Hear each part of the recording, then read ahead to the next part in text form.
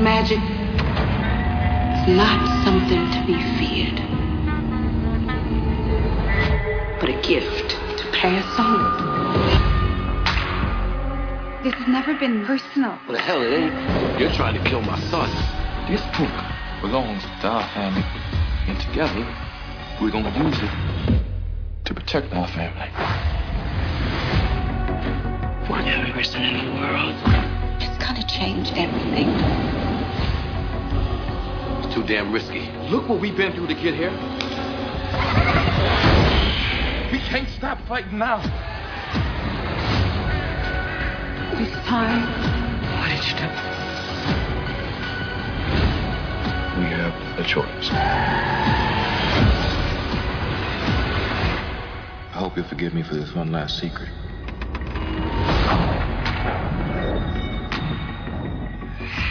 Hello, welcome once again to A Travel Guide to Lovecraft Country, the podcast.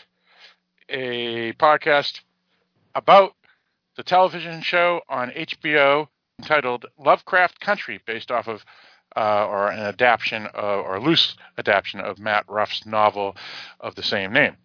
We are a weekly podcast that discusses each week, or I should say each episode weekly, of the television series. We can be found numerous places. Our website is darkdiscussions.com, because this podcast is part of the Dark Discussions network of podcasts. Darkdiscussions.com is a website where you can go and get over 25 to 30 different podcasts weekly, as well as articles, reviews, and audio and video recordings. So all things genre, you go there. Also, you can find us on Facebook at Dark Discussions Podcast Facebook group. You can also find us at Twitter at Dark Discussion 1. You can email us through the website, or you can email directly at darkdiscussions@aol.com. We are also willing to have any feedback you want to give us, since this will be the last episode of this podcast, at least for some time, if not permanently, because it may have been a one-run season. We're not sure, because we'll be taking a hiatus. Any emails you have about this podcast will be read on Dark Discussions podcast itself. You can find this podcast 3 spots. You can find it at the feeds Dark Discussions Podcast, or Dark Discussions Network of Podcasts, and A Travel Guide to Lovecraft Country. The differences between the 3 feeds is that the Dark Discussions Podcast feed includes all the podcasts that any of your co-hosts that you hear tonight are on. So it'll include this podcast, as well as Cinema a la carte, Halloween Boutique, Psychotronic Reviews, Dark Discussions, among some various others. Then the Dark Discussion Network of Podcast feed is all 25 to 30 podcasts, which will include all the podcasts I just named, but also all the podcasts by other hosts for shows that are separate but part of the Dark Discussions Network. And then, of course, the third is A Travel Guide to Lovecraft Country, and that feed will only have this podcast on it. All right, so I'm one of your co-hosts, Philip, from the state of New Hampshire in the U.S. of A., and with me in the state of New York. Hi, this is Mike. Mike, how are you, sir? I'm fine, Phil. How are you? Doing all right. And in the Commonwealth of Virginia. Hey, this is Barrett. Barrett, how's it going, sir? It's going well. Excellent. And in the state of Missouri. Hey there, this is Kevin. Kevin, how are you? Fine. It's been a long day, and I'm glad I'm done with work for today. Very good. I hear that. Yes. Unlike the movie Tusk that Kevin Smith directed, where the podcasters make tens of thousands of dollars, podcasting, you make nothing. It's a lie. So we all have our day jobs. Oh, no, Kevin Smith does. Yeah, well, that's true. He does, yes. Because he's really a filmmaker that has used that ability or those films to market himself, and he gets a huge audience, and rightfully so. Well done by him. For folks who want to help the podcast, since we don't make any money, you can donate to patreon.com/darkdiscussions. You can find the link directly on darkdiscussions.com, and it'll bring you directly to there. And for every $5 that you donate to the network, you are able to pick a topic for the Dark Discussions podcast to do an episode on. And basically, for example, if you donate $15 a month, you would get 3 choices. You could choose Friday the 13th, Halloween H2O, or Nightmare on Elm Street, or you could just choose Nightmare on Elm Street 3 times. And they all go into a figurative hat, and then every quarter of the year we pick out of that hat, and there's a chance your topic will be chosen. We do have 2 films up and coming on the Dark Discussions podcast that we are planning to do. One is a Rocky Horror Picture Show that was picked, and then the other was Candyman. So we will have 2 Patreon episodes of those 2 films coming up among our regular weekly episodes on that podcast. Now, Mike, why is this possibly our last episode of A Travel Guide to Lovecraft Country? Because you hate the show? I don't think that's the answer I was looking for. Okay. Well, it is the final episode, as far as we know. There has been no announcement of a second season.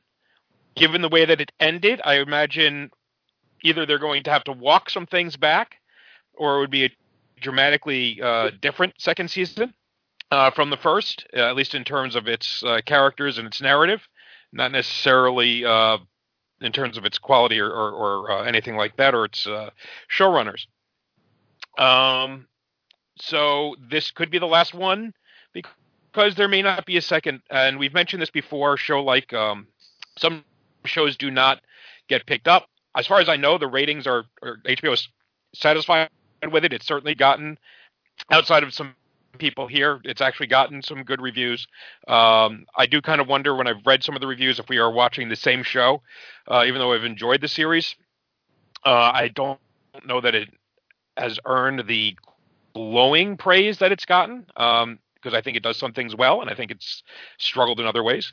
But I think the example we were using a lot was the HBO miniseries Watchmen, which was run again was Damon Lindelof, and Lindelof told a story that was a sequel to the Alan Moore comic book from 1985. Told this story, really couldn't think of anything more to do with it, and just let it drop there. In all likelihood, HBO would have been willing to do a second season of that, but he said, you know what, you're just going to let it rest there as opposed to beating the dead horse, because it got great reviews, it got great ratings, fans were happy with it, critics were happy with it, and it was following a legendary piece of work, and the idea that he did something that was a worthwhile follow-up to that, and said, you know what, that's going to be a really hard act to top, so let's just leave it there unless we get a great idea to do later on in the future, and so far they have not. So with Lovecraft Country, it's based on a book. The book is done.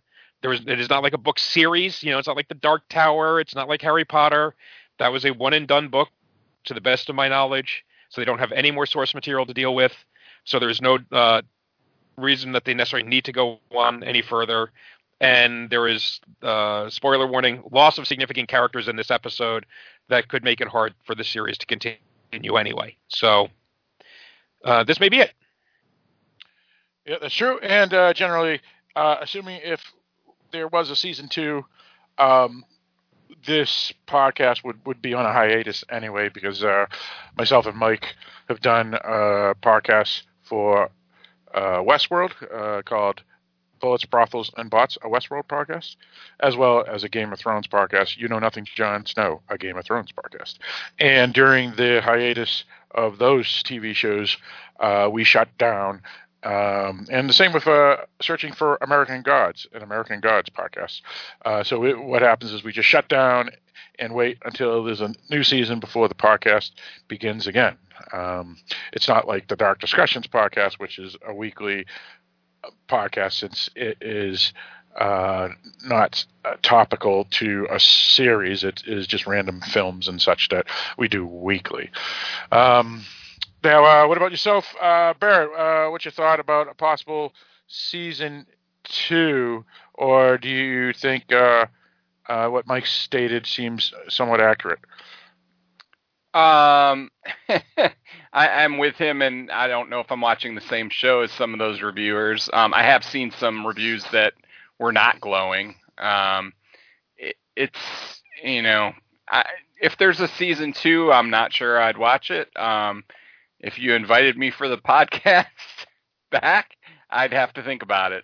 There'd have to be some changes in how it's written and implemented for me to want to watch that second season. All right, very good. What about you, Kevin? What's your thoughts about where they left off in this season or series finale, and if they are worthy enough to go on to a second season? Well, I'm going to echo Barrett and Mike here. I don't know what show these people are watching. I cannot sing its praises like they are. I really can't. I can tell you the acting is fantastic, no doubt. Here. The acting. The acting is the only thing that really makes the show worth watching. So I mean, if they say, "Oh yeah, we're going to do a second, they're going to do a second season," and Phil asked me if I want to do another season, I'm going to ask him 2 things. 1, how much has he been drinking? And 2, are you sure, because you're the same Phil who hates this show probably even more than Barrett and Mike and I do. So yeah, I don't see that happening even if they do renew it. All right, very good. I pretty much concur. Tell you what we really feel here. Well, I can concur pretty much with you 3 folks. Probably mostly with you, Kevin, too. It was a strange season or series, depending on if they have a season 2, and it was very. I guess I felt well, let's just say that the acting was good. I would agree with Kevin. Yes. I wanted to like this show. I really did. I mean, I was hoping to like the show. The book was pretty decent. The book was good. I mean, obviously, I've read better books, or all that, and listened to better stories. But no, this one, like I said, and I think we mentioned it before, that this one is trying to put out a message so much that they end up sacrificing a lot of the storyline. Yeah, and the thing is that I think we all were hoping and expecting to enjoy it more than we did. Yes. Though I would specifically say that I didn't enjoy it at all. But out of all the major shows that came out at that time, at least 3 of them that I'm thinking of: Raised by Wolves, The Boys, and this show here. We chose this show here because well, it was the one that I suggested. I mean, if we had, I guess, I mean, I thought about it. I said, "Oh, it's Lovecraft. That would be cool." So I asked you guys, but I mean, I could have suggested. Go on. I'm just giving you a hard time. Sure, no worries. But yeah, it was. I have not seen Raised by Wolves, and I've not finished the season of The Boys, season 2. Those both have had high reviews as well, and most people I know personally that have seen both have loved both of those shows. While this show here, only a handful of folks I know actually really enjoyed it, while most people felt disappointed. But yeah, we'll get into that, because this is a wrap up of the season, as well as the wrap up of the 1 episode that we're going to discuss tonight. So we're going to focus on everything. Go on, Mike. Yeah, I was going to say, I think I might be the most positive on the series of everyone here. Even so, if you're going to devote 10 episodes of a podcast in which you talk 2 hours about each episode. So that's 20 hours plus 10 hours to watch every episode. Plus, for most of those episodes, I watched that a second time. So we're talking roughly 40 hours of my life in the last 10 weeks that I didn't really have a whole lot of time. 41, because we did the preview episode too. Because I did the preview episode, and I watched the 40-minute preview thing on HBO before that, not to mention doing any extra research and reading reviews and articles that I might not otherwise have done. And some of the podcasts too by the show creators. Right. So to not to do something like that, and something that I'm not getting paid for. Phil, we got to talk about that. And B, to not do something like that you really love. Right? We do not, on the Dark Discussions podcast, pick films that we hate, and there are podcasts that love to just shit talk, whatever it is they're reviewing, and that's never been us, except on very, very rare occasions where we stumbled into something, we all watched it, and we just kind of couldn't back out of it. The Gallows. American God Season 2 was an absolute chore to go through, and it was like dreadful knowing we were going to have to talk about it, because that was an utter mess of a TV series. Behind the scenes, it was very evident in what ended up on camera. And as much as I really enjoyed the first season, I really have very little interest in revisiting that. Here, I'll probably watch the show again. I don't really have an interest unless it gets dramatically better. This isn't something that's really grooving for me that I just want to spend 40 hours of my life on in a 10-week period. And that just is what it is. And I am not the target demographic for this, by the way. I'm sure we all understand this is aiming at a particular. It's made for a particular audience. It is a largely black created show, and run by a black woman, black producers, and J.J. Abrams, but that doesn't necessarily matter, with black stars, told from a black point of view, and that's great. I have no problem with that, but it's also not necessarily speaking directly to me in the same way that maybe it is speaking to a black audience. I think there were things in this that were informative.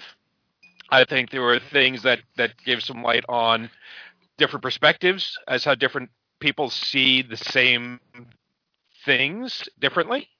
But again, it's not something that. But I also found, I think I could have enjoyed it a lot more if it was better executed.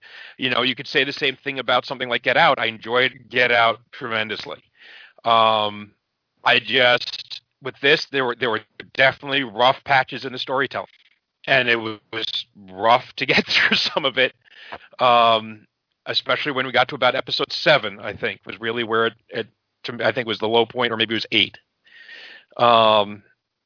But so the idea of coming back again, sight unseen, and making a commitment to that, I don't think I could do that.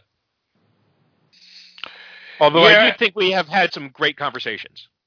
I would agree with that. Yep. Oh yeah. Yeah, and that's fair. I mean, every week or so, when my wife would ask me, "Is there an episode? You doing a podcast tonight?" I go, "Yeah," and I say, "Oh, it's a terrible show," or whatever. And I always tell her, I go, "I'm always tempted to ask the guys if they want to just pull the plug, because me and Mike almost did with American Gods 2, season 2, where we were watching it, and halfway through that season, we were almost like, you know what? Maybe we should just forget it." And we even mentioned that on the one of the podcast episodes, but we stuck it out. Maybe it was OCD, maybe it was because of our listeners, maybe it was we still had good conversations even if the show itself wasn't good. So yeah, Mike, I do agree with you that these episodes of the podcast, we've had a lot of great conversations and some really good feedback from some of our listeners. Though, unfortunately, do we as people who have day jobs, who have other hobbies, who have other podcasts, who have friends, family, and hobbies, do we have time to spend another 42 hours if they did have a season 2 to just do a weekly show on something that we not necessarily enjoy that much. And I know Mike always mentions there's so many shows now, a lot of them great, and there's only so much time, and you have to pick and choose. And after seeing season 1 of this show here, even if other folks may like it, it may not be for me. And so do I want to spend time watching this instead of, say, The Boys or something else during the same time frame? I don't know. And let somebody else, somebody who really loves the show, do it. Right? These things should be. These are not scholarly works. Where we're analyzing sacred texts. These are fan podcasts, and should be people who are really real fans and who get excited by this. And I don't. Like I said, there was some of it I really was excited about, and there were episodes here and there that I was excited about. But as far as the venture as a whole, and we'll get into the details with this episode, not so much. By the time we got to, let's say, Game of Thrones, we did 4 seasons of. I think we started in season 5, or was it season 4 for Game of Thrones? Yeah, I think it was 4. Okay, so we did 4, 5, 6, 7, 8. So we did 5 seasons of Game of Thrones, plus a couple of standalone episodes leading up to that on Dark Discussions. For all the crap Game of Thrones gets for its 8th season, and I'm not going to defend it necessarily. I was by that point already fully invested in the series. I was, I was enjoying things about it, and I was happy to write it out to the end. There was a lot of momentum and love for that series, however it may have finished off. And this show hasn't gotten me to that point where I'm willing to go, yeah, let's go another season. This isn't a last disappointing season. This is a first decent season to me, disappointing, sucky season, depending on who you talk to. Just let somebody else do it. Yeah. I mean, obviously, we can do this as a critique as well. But I mean, the main reason we did it was because we were hoping to enjoy the show and give our glowing feelings and whatever about it to anybody else who happens to be listening to the podcast. Because I think most people who would be listening to the podcast, at least at the beginning, were probably having the same feelings as us, which is we were hoping to enjoy a show that they really liked. But I would like to ask anyone listening, even though this may be the last episode here, send us any feedback, anything you disagree with, and we can certainly read those letters and on the Dark Discussion podcast, the main podcast. And if anyone has something to say there, so we can still, because we'd still like to hear that feedback. And if we're full of crap, tell us. Sure. Yeah. Yeah, I do know Trucker Trent, who listens to our show, actually said on Facebook, and I wish I had copied it, but I can't find it now because it scrolled away as Facebook tends to do, where he posted that he was listening to our podcast, and underneath it I made a joke. I said, listen to the podcast, don't watch the show, because someone was asking under it, should I watch the show?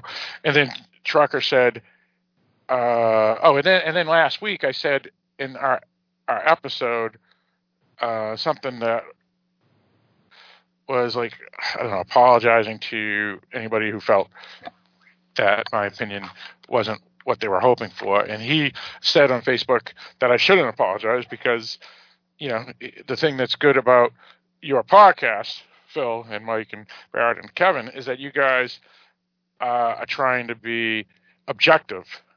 And there's nothing wrong with being objective, even if that objective isn't glowing with warmth to the show. And I thought that was a fair thing for him to say.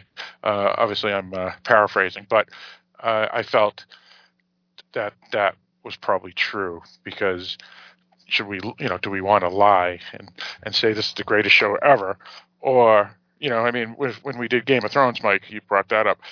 Certain episodes we would complain about, or certain storylines we would complain about, and we were honest. And it wasn't because we were just being the fandom that either complains or throws love at something. We're trying to be objective, and I think that's fortunately what's good about the Dark Discussions podcast network of podcasts is that a lot of us here really do want to be objective and give true and honest thoughts, at least for each individual. I mean, if Trucker's listening, thank you. That's very kind of you to say that, and you're right. We really, if there was a good spot in the show, we would have said it. The problem is, and like I said, like I think it was Phil or it was Mike earlier that said, we didn't get onto this podcast just to trash it. We wanted to like it. We wanted it to go well. And, we played compliments where we thought compliments were due. But unfortunately, we are sorry to say this, but there weren't a lot of compliment worthy parts of the show. Yeah. And again, that's for us, for individuals, meaning if you're watching the show and you do like it, good. Good. Yeah, good. Exactly. As I've said a couple of times on this podcast, The Godfather has 97% good reviews. There's 3% that didn't like it. So you can like it or dislike it. It's not anybody is going to be 100% on board with anything. Now let's get into some stuff about this episode here which is the final episode of the season and maybe the series.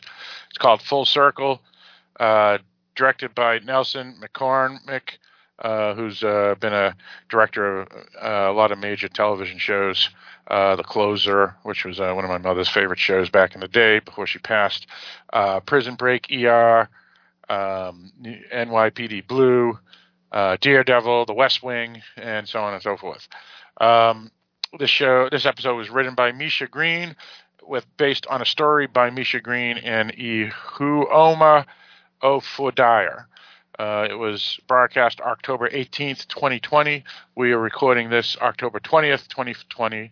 It received 881,000 people that watched it, either live or started a streaming of it after or within the same hour that it was live.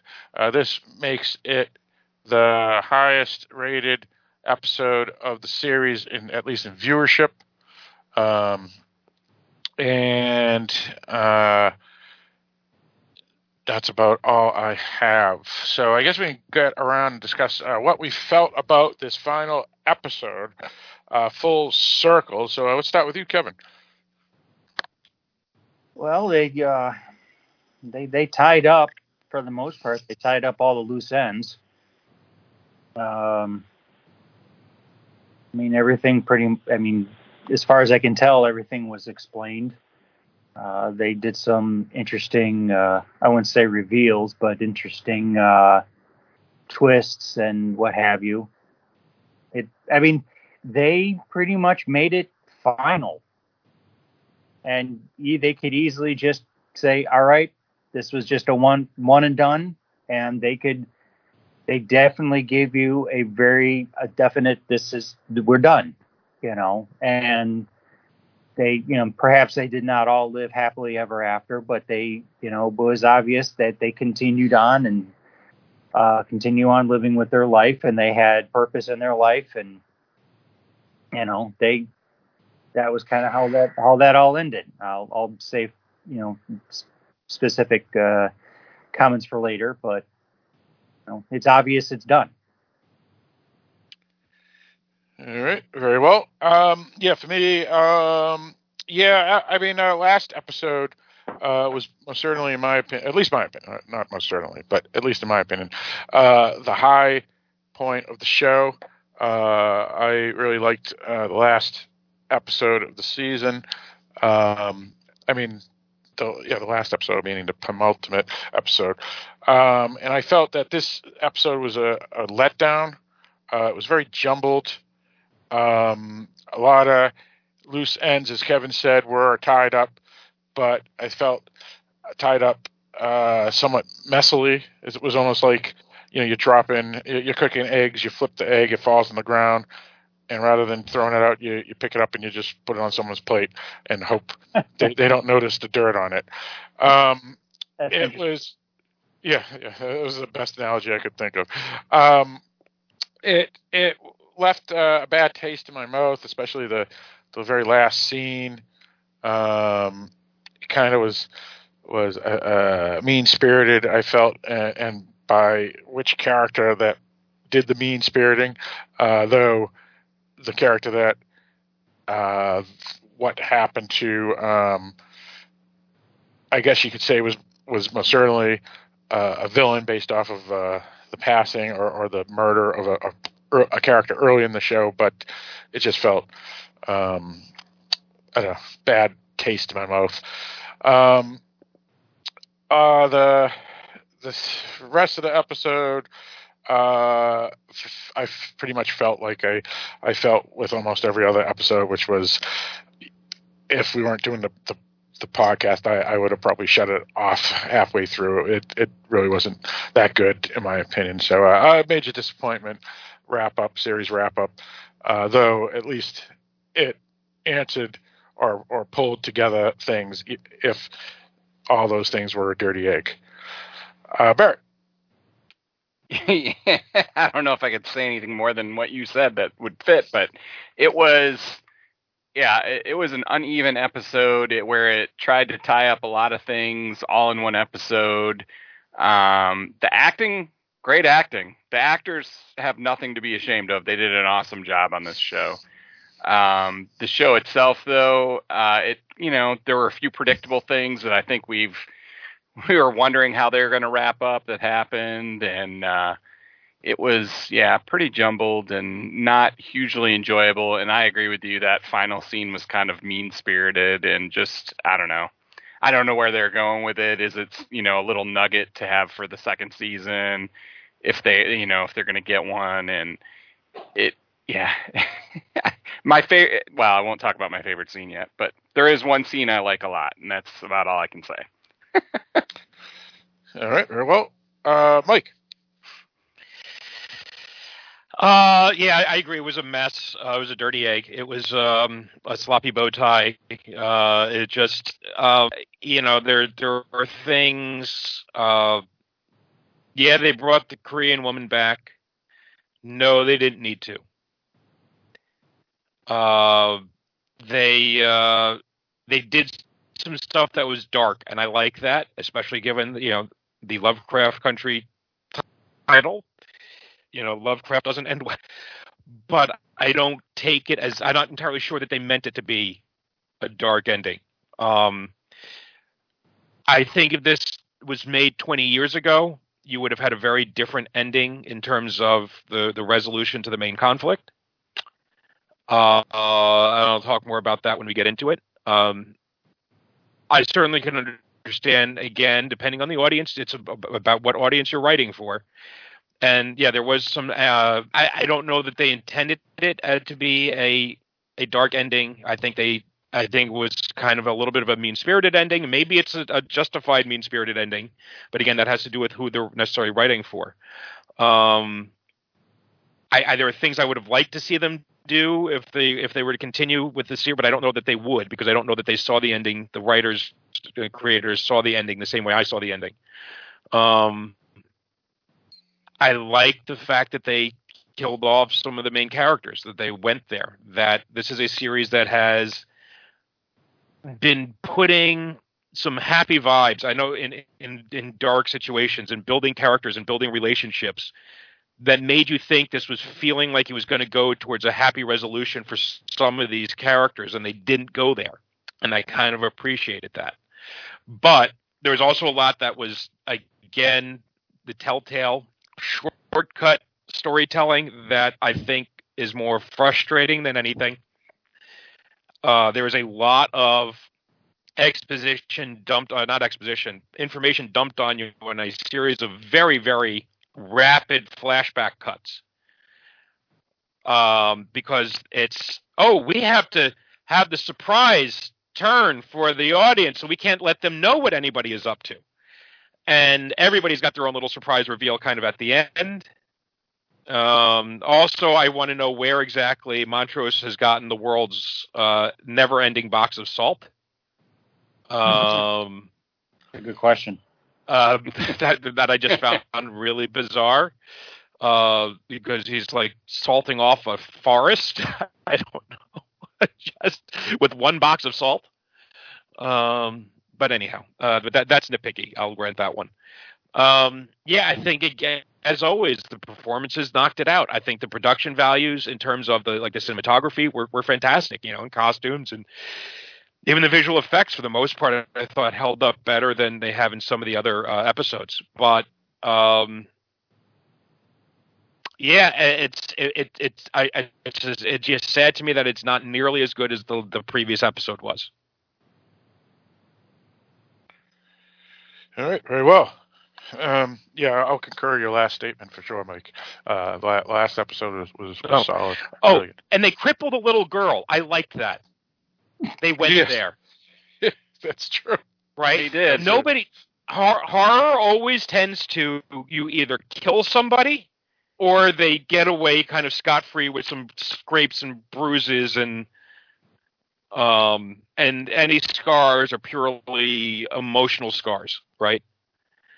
The idea that people, it's like the if you've ever seen The Fly 2, where you see the who was he? Was he a reporter? It was Gina Davis's friend. Yeah. And and he's all messed up from his encounter with Brendo Fly at the very end. His hands all messed up. His hands all messed up. He's not. It's like, good. There's some real lasting trauma to these things, and here there was, they cured D, but it left scars behind, and you feel badly for her, But the fact that they were willing to do that they were willing to do something like that to a child, I think is really good, and I think it also has a point to it as well. But again, that goes with it kind of going to the source material.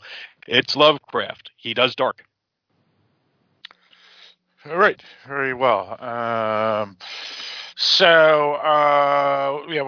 Folks who listen to this podcast obviously watch the show, or they're just interested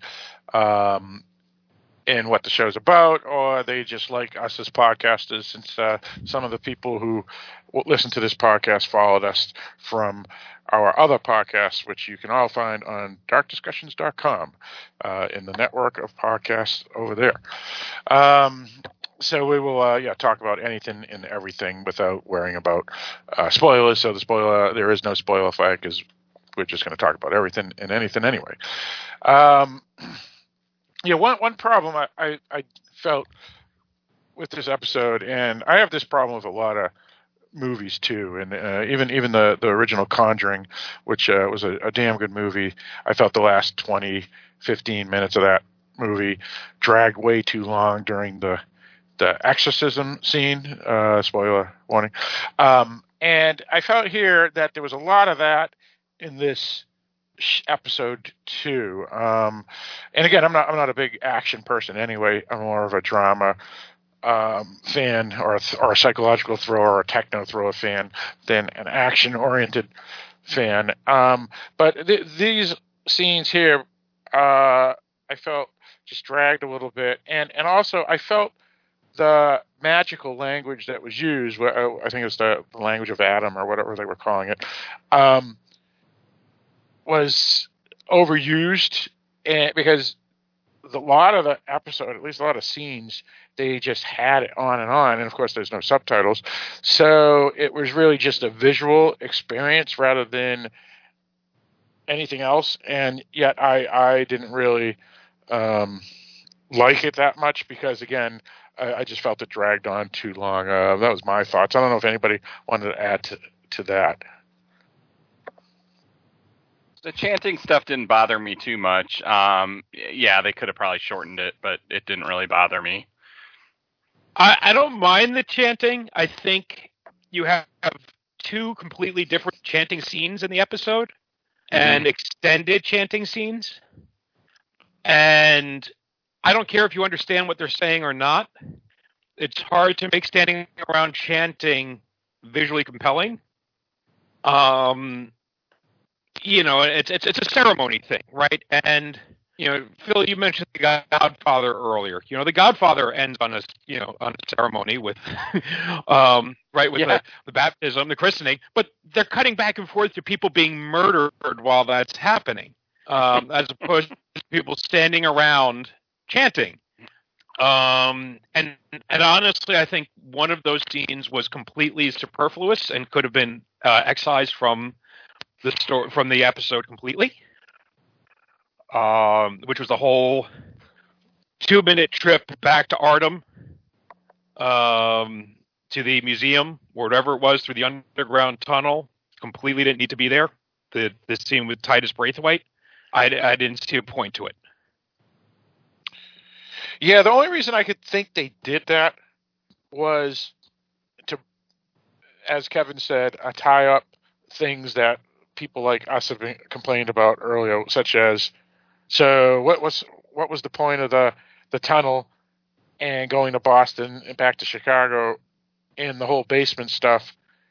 It hasn't, they had it in that one episode and then it's gone for 7 episodes, and then suddenly they bring it back to say, oh, okay, so it is useful after all, and it was important for them to introduce all that in episode 3 or 4, I forget which one it was, because it goes back to fight Braithwaite and that family.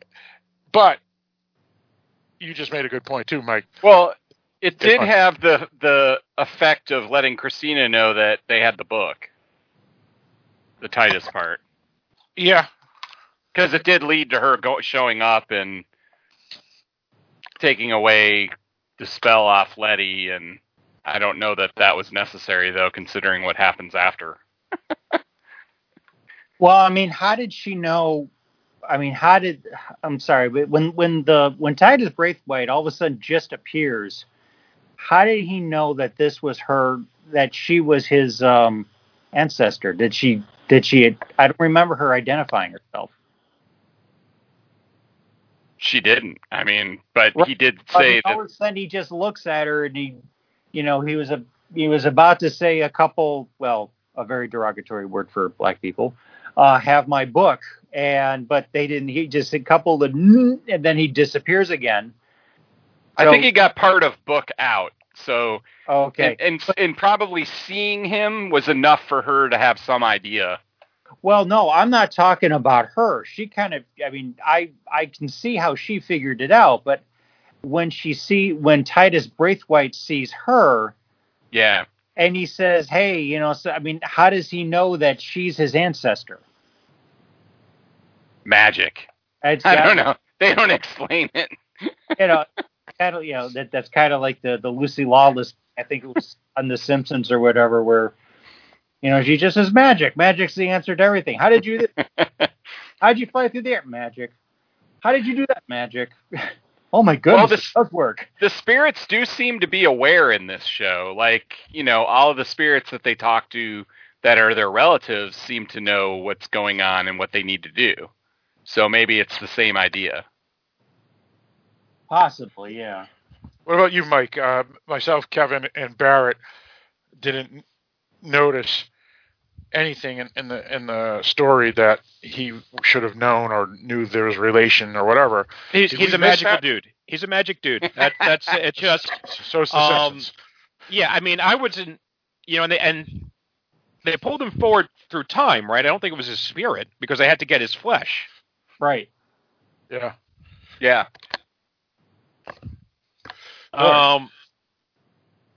So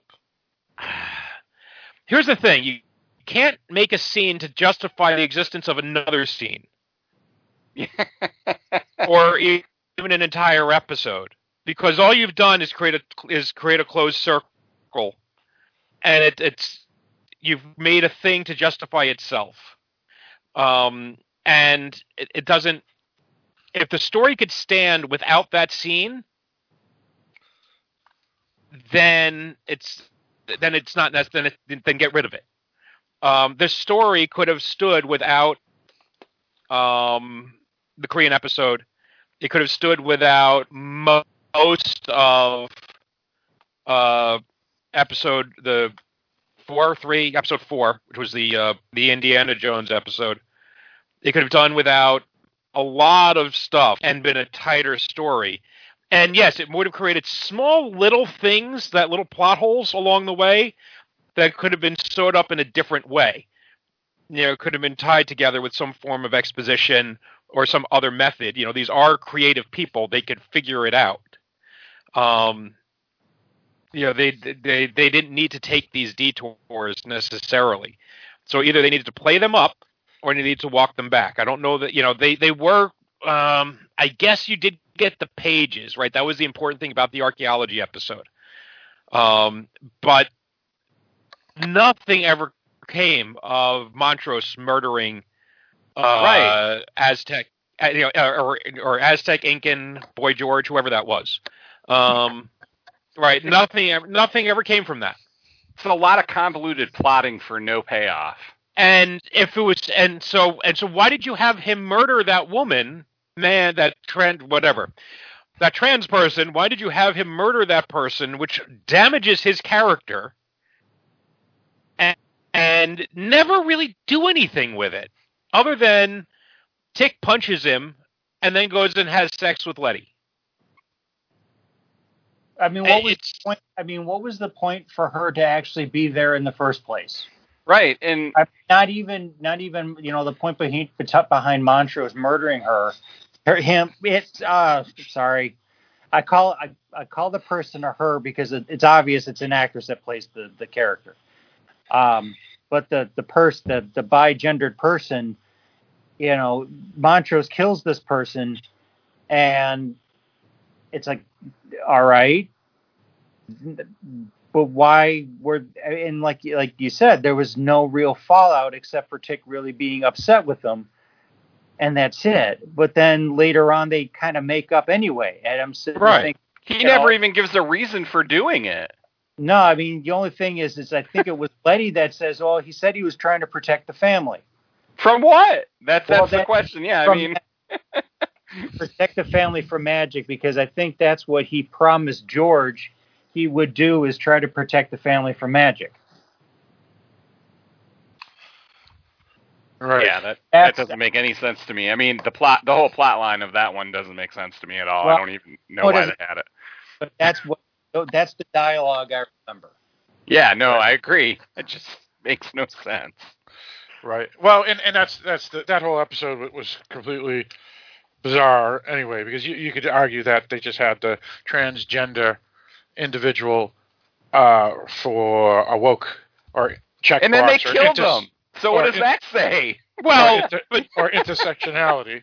But that is kind of the part of this, right? Is the idea that the gay boy dies in episode 9. That horrible things happen to people who are outside of norm. Outside of the norm, and I am fine with that. There really is a very bad history of things happening to people. In all cultures who are different. But Mike, the transgender individual was killed by another LGBTQ individual. Yeah, so I get that. I understand that. This is why I think it's muddled, and I think they needed a monster to throw in the end of the episode, so they have a moment of a zombie mummy that ends up turning into a hermaphroditic Aztec or Incan or whatever, and it's because otherwise it is just an Indiana Jones story, and it's about them getting the pages, and they got the pages, right? And there wasn't a scary moment, there wasn't a gross moment, there wasn't a boo moment that they had in that whole episode. The whole thing with taking Tree on the trip to Boston never went anywhere, completely pointless. Right, that character. The whole thing about nothing about that character. Go on. Right. Yeah, so all this stuff is just why it is poor storytelling, and this is not like when back in the day when you had 26 or 22 episode seasons, and you're going to do a thing with Trey, but then it turns out you're starting to film the season, and then midway through the season, the actor who plays Trey gets a deal to be in a movie or to be a regular on another TV series, and so he can't come back, and so you kind of have to drop that storyline and not go back to it. Right? This is not how HBO works. That is not how they make their series. You film the entire thing, you edit the entire thing, and you do not show the first episode until pretty much the whole season is locked down and ready to go. So all of this should have been worked out well ahead of time. All of this, they had the opportunity to go back and look and really, really work out the story here. And I don't think they did. Like I said, I think there are moments where where they nailed it, where it was magical, where the comment they were trying to make and the drama on the screen and the emotion of the characters all gelled together. And that, again, for me, was primarily in episode 1 and in episode 9, and for me, half of episode was it 5 or 6, and some of episodes. But it just there is one scene like that in this episode, and that's when they're all singing in the car. And that, to me, felt like a great scene, but because they hadn't invested enough in the characters over the whole series, it didn't have the bang that it could have had. Right, and like I read a review that talked about how effortlessly they tied together the social or civil rights issues with the horror elements. It's like there was nothing. There was some heavy lifting. The whole hermaphrodite thing was completely forced. The whole Korean thing, completely forced. The Sundown Town, that was effortless. Montrose's sexuality was forced. Yeah, well, actually, it wasn't even necessary, right? I mean, his sexuality, right, whether he was gay or not, it didn't even matter. But go on, Kevin. Well, my whole point was that, I mean, I'm not bashing him because because the character's gay. I'm just saying what was the point behind that, and why did they do that whole thing? One minute he's just kind of using this guy, and next minute he's out partying with this guy as he's dressed in drag with his other friends that are dressed in drag. Then he kind of comes to this realization that he's gay and he's happy about it, and he wants to start living with this with this other guy. And then like the next morning they have this argument, the guy leaves, and Tick finds out, and that's it. It's like, what's the point? Well, yeah, I agree, Kevin.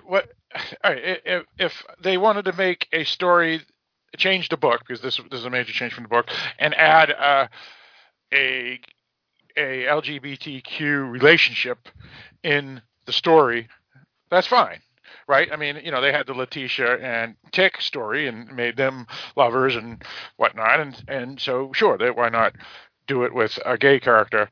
Now, obviously, in the 1950s, they're going to have to be a little more discreet about what they can do for that character's survival from being ostracized in a society that was not accepted. But the thing is, if they're going to have that, why didn't they have his friend or his partner become a major character in the story and continue along in the journey with the rest of them, instead of just having him have a relationship here or there, or his awakening as a gay man or whatever, except to check intersectionality and woke boxes, because again, it had nothing to do with the plot. Letitia's and Tick's most certainly did have something to do with the plot, because it created a baby that's going to carry on the genes and the magic and whatever.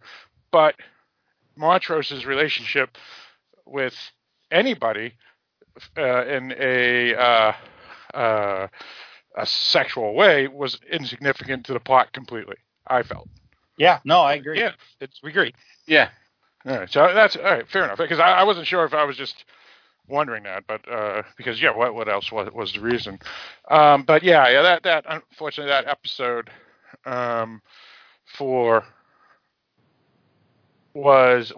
know, Kevin, you said that the travel underground occurs in the book. You know what it seems like? It seems like they bought the rights to the book, because obviously Lovecraft name, at least in this day and age, is somewhat valuable again. And so they bought the rights to the book, and they started the show following somewhat the book. And so they want, and that's a big set piece in the book. And then by mid-season, they just started, deciding to make their own stories. And then when they come around to the end of the season, they go, well, we got to somehow tie back to all that stuff that was in the book that we did the first 3 to 4 3 to 4 episodes, and bring it back. And maybe they were originally planning to do something else with the underground tunnels and other or whatever. But Mike, as you said, HBO usually doesn't do that, right? They usually have the whole script written and produced before they even start filming. So why would they write those first 4 or 5 episodes that are somewhat related to the book and then dump the book completely the last 5 episodes? I don't think they did dump the book completely. Well, based off what Kevin has said, all those stuff at the end, those last 5 or 6 episodes, none of that was in the book. Korea was not in the book. Montrose being gay was not in the book. Well, wait. Korea is a middle episode. It's not the end. It is literally the middle of the season. Right, but Montrose being gay doesn't get its own episode. It's a subplot that runs through the books. I'm not sure. I mean, did this basically happen? Was there the journey? Did the book have the journey back to the Tulsa riot? Did the book have the journey? No. It didn't. No. Okay. And it didn't have Hippolyta's storyline either, going into time space continuum. So, all right. So I think, but in the end, I think this is me, and I really kind of hate having to go into this. I think it is taking like intersectionality and pushing it, and the idea of touching on every disenfranchised group within the series, where it sounds to me like the book is focusing strictly from the Black American experience. This had to make sure it included homosexuals, transsexuals, and women, along with and colonialism, right? Making war against brown people. We had to get all of that thrown in under that umbrella, because it wasn't enough just to have the Black experience. We have to tie together the whole philosophy of intersectionality. And I think that was something that the book was not intended to do. It was not attempting to do. Correct. Author agrees with it or disagrees with it. I don't know if he likes the idea or dislikes the idea. That's beside the point. I think they were taking a tool that was made for one thing, and they were trying to use the tool for other things, and it was kind of an ugly fit.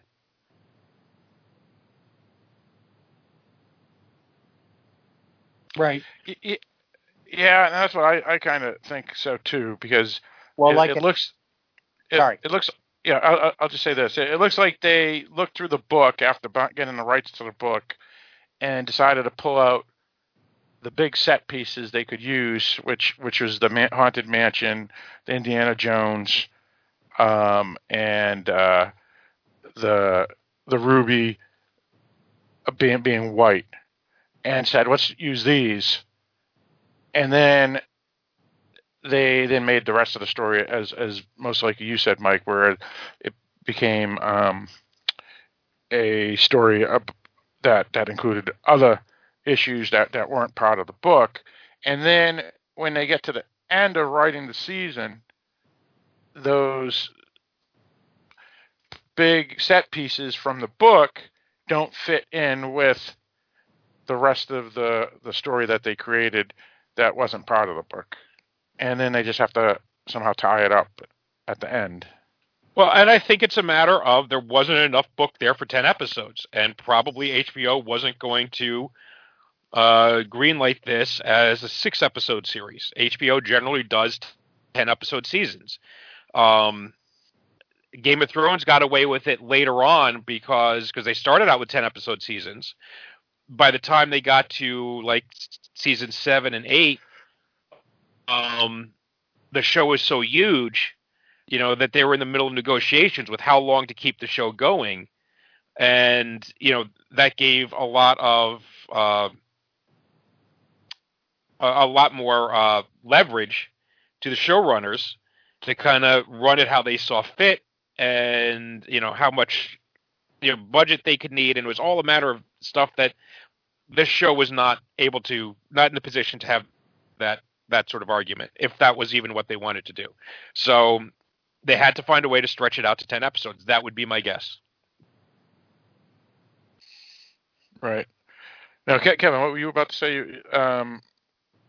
Were you going to talk similar to what Mike was saying, that maybe the book didn't have enough for 10 episodes? I mean, HBO's, in my opinion, has screwed up in the past, too, because I know you thought the show was pretty decent, Mike, but The Outsider, the book, that first episode and a half of that 10-episode season, or 8-episode season, I think it was 10, was 70% of the book.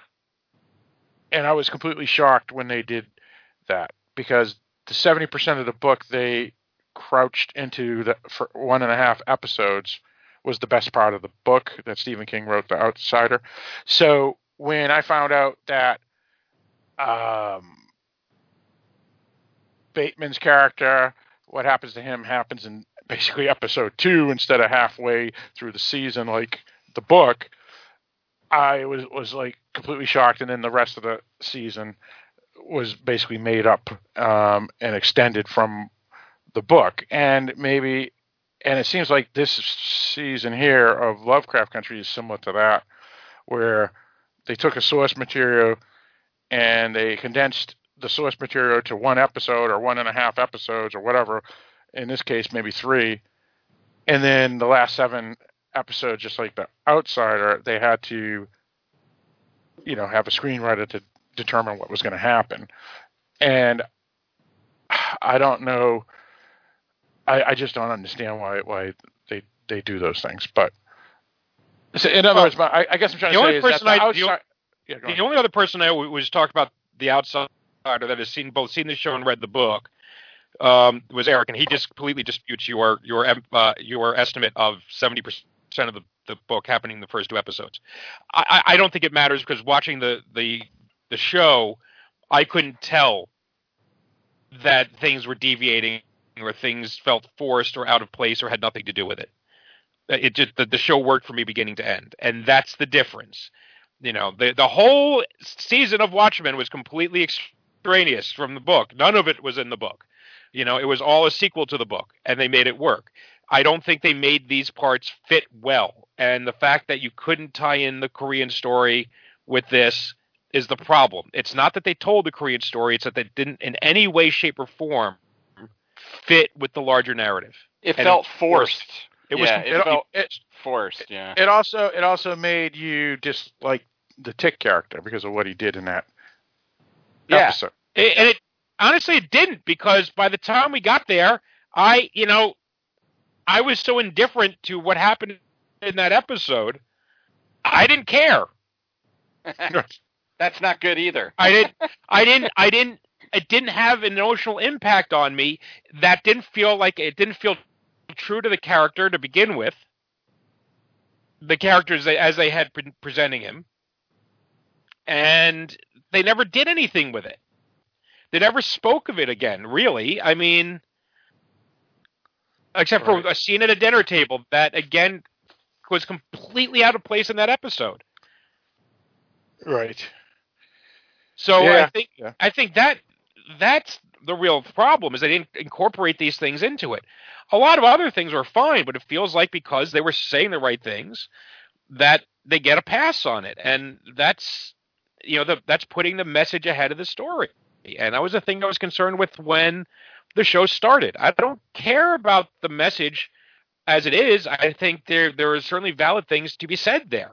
But it's always about how do you say the message, and it's a matter of, the message is always going to be more effective when it is complementing the story and the story is told effectively, right? I mean, not when it's driving the story. Right, not when it's driving the story.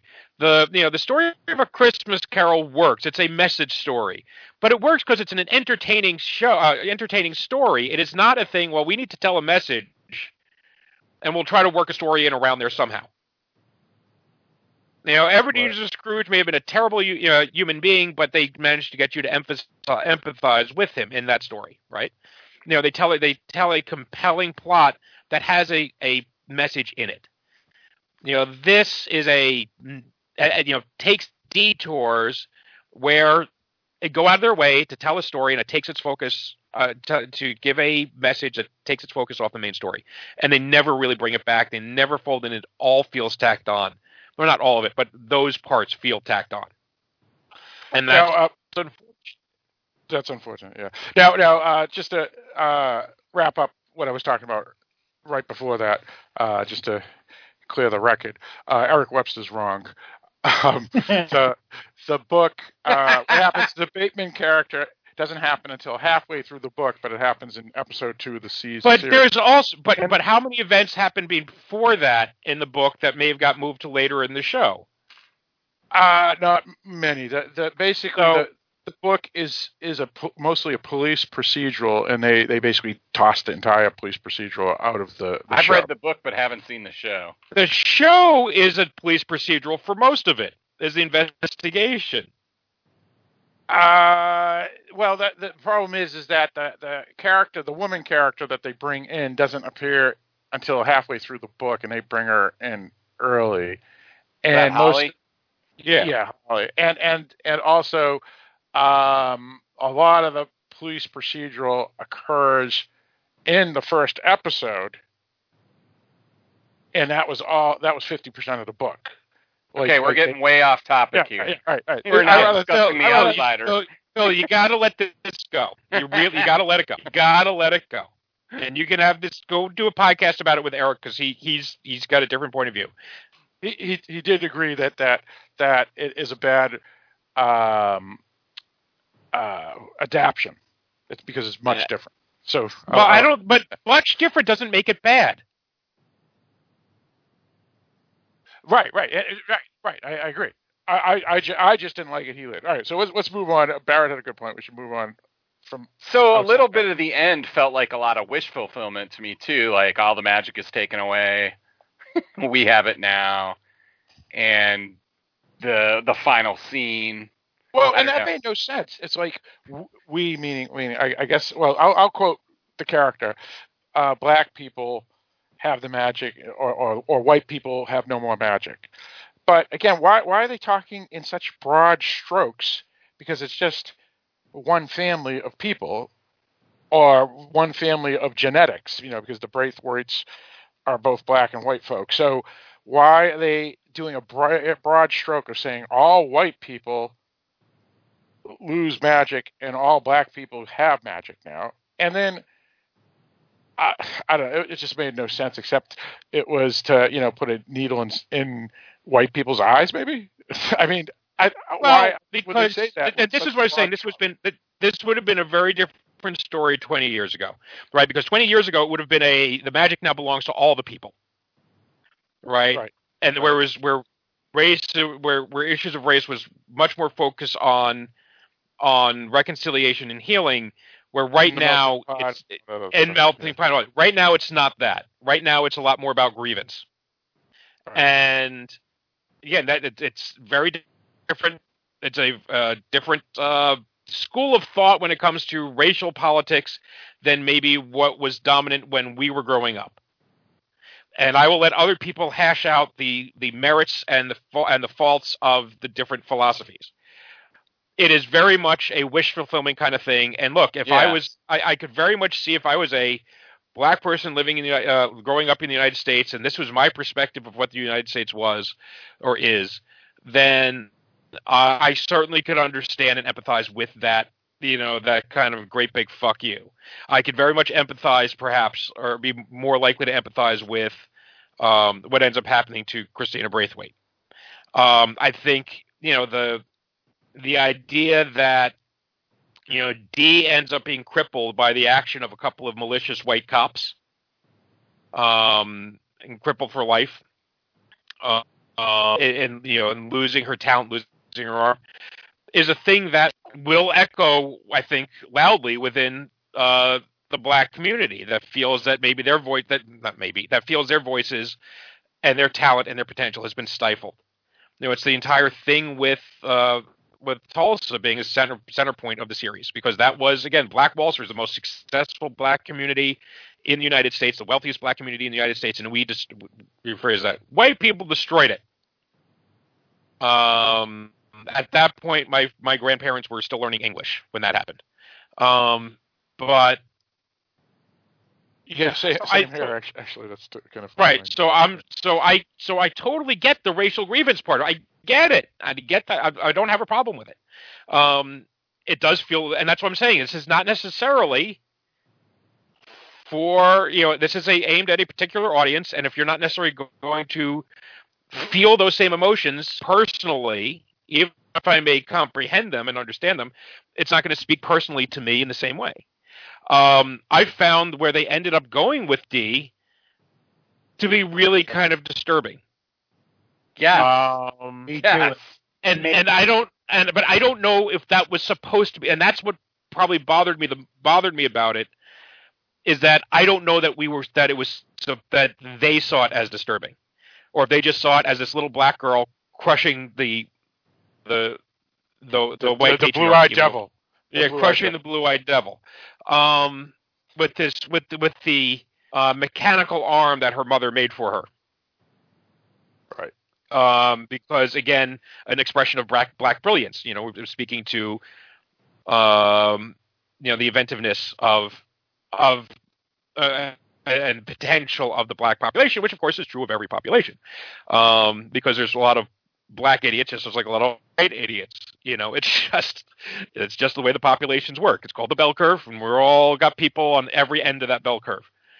But that kind of harkens back, though, to the scene with the hermaphrodite when Montrose kills the hermaphrodite.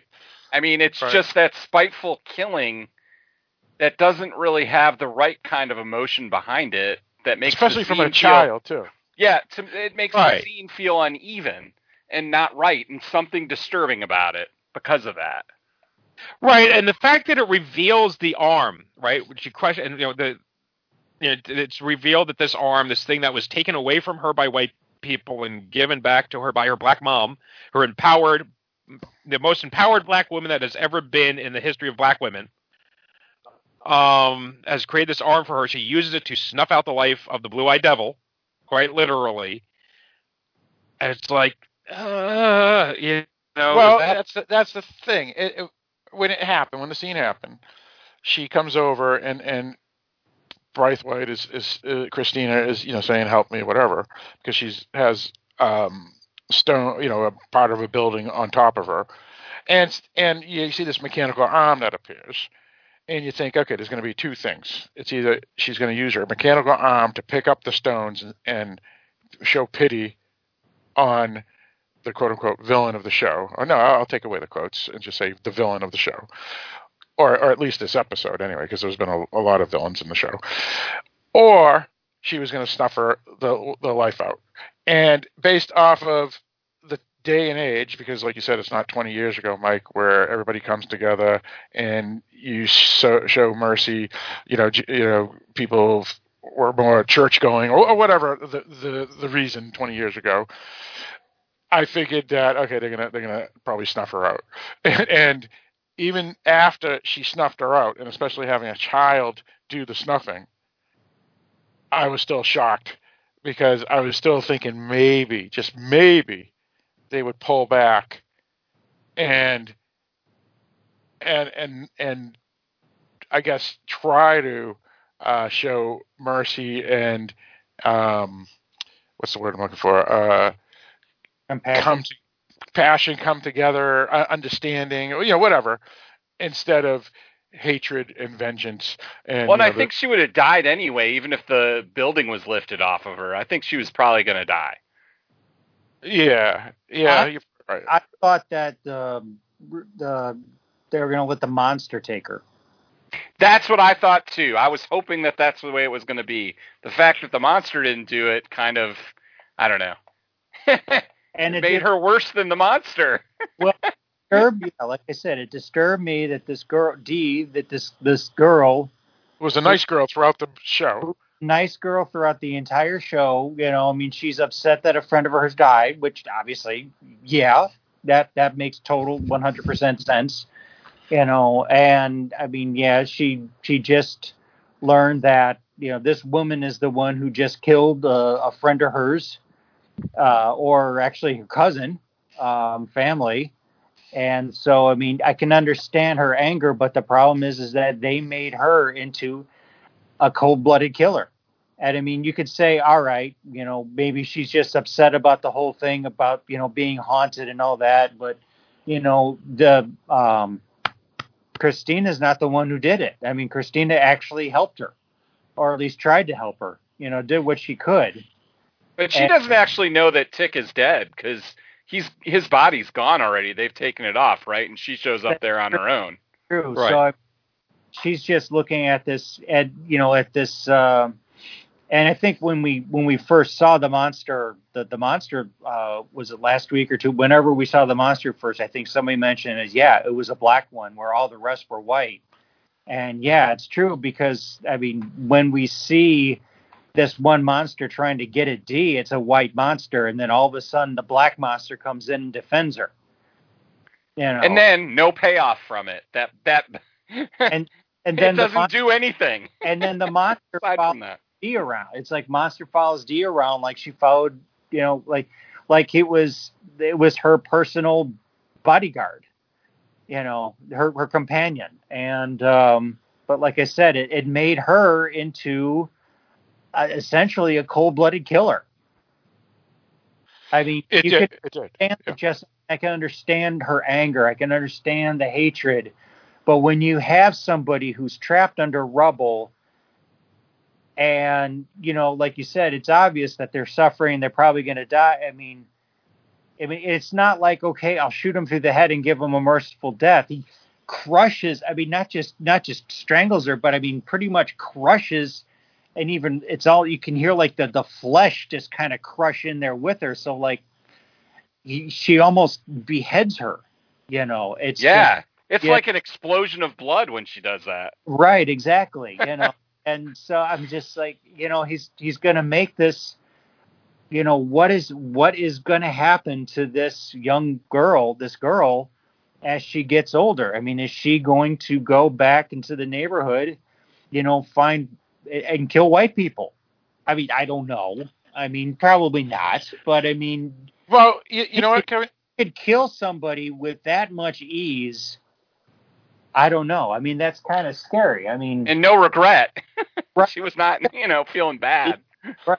Exactly. Well, see, and that's the thing is that obviously Christina symbolized white people or white privilege or the blue-eyed devil, whatever you want, which I don't.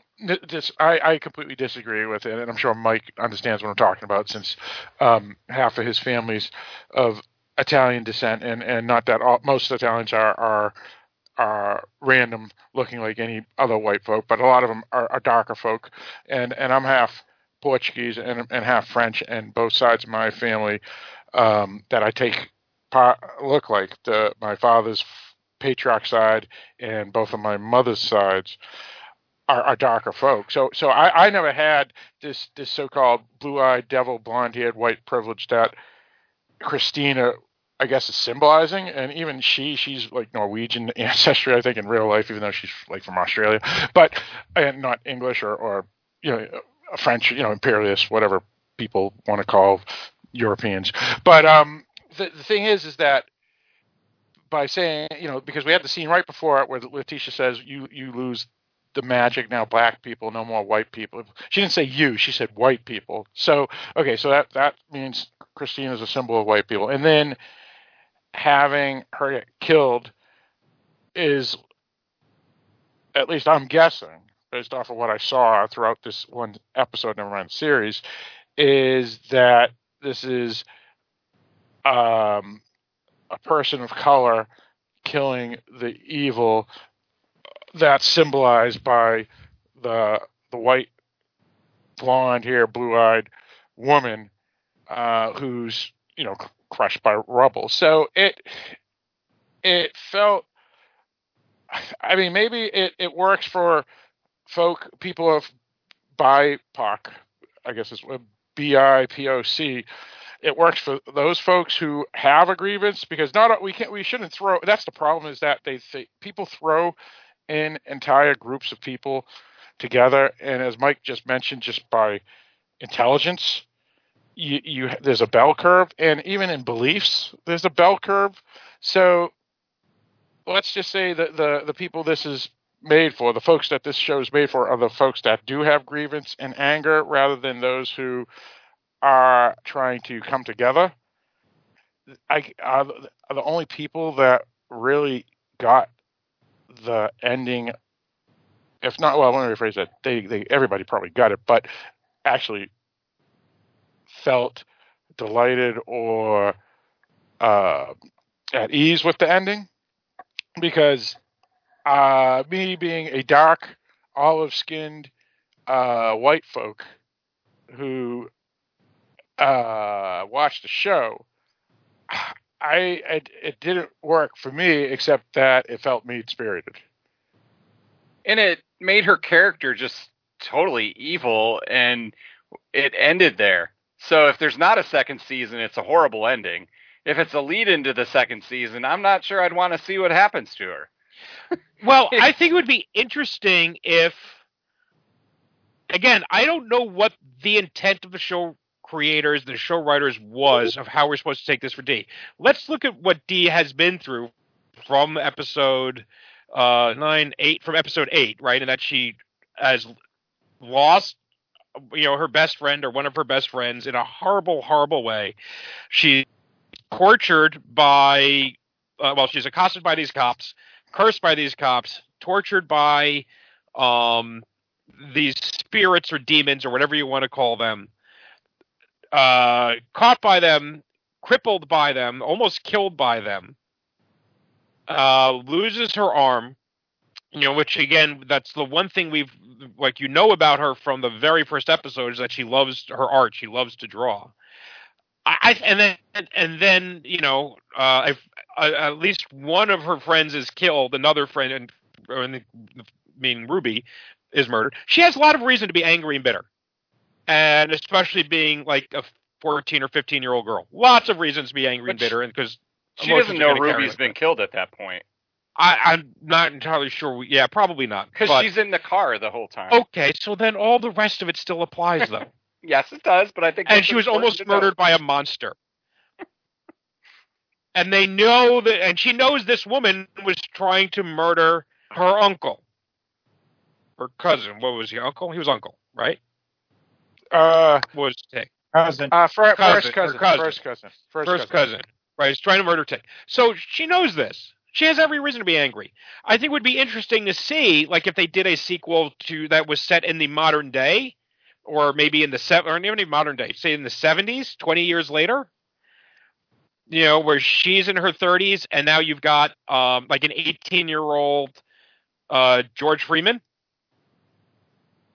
Hey, they could be half siblings, couldn't they? If George and they could be half siblings. If George was the one, they could have. That all depends. Well, I'm just going by the official paperwork. Yeah, and that maybe would be an interesting story with these two as opposites, as being at odds with each other. And I would be curious to see how that would go. But that's just me spitballing an idea. But. And that I might be more interested in seeing, because I kind of would be curious to see where Dee would go in the future. Where does her is this a temporary emotional state, or does it change? And by the way, I also want to say I loved the exchange she had with her mother, where she's not going to let mom off the hook for leaving her alone, as she was off running around for several centuries in Fantasyland. because she's a teenager, and teenagers will carry grudges, and she suffered because she was left behind alone. Her mother ran off on her. Yeah, I felt that was the best part of the episode, because I brought this up back in Hippolyta's episode, which is, how could she just abandon her daughter for days and days and days and not even think about her?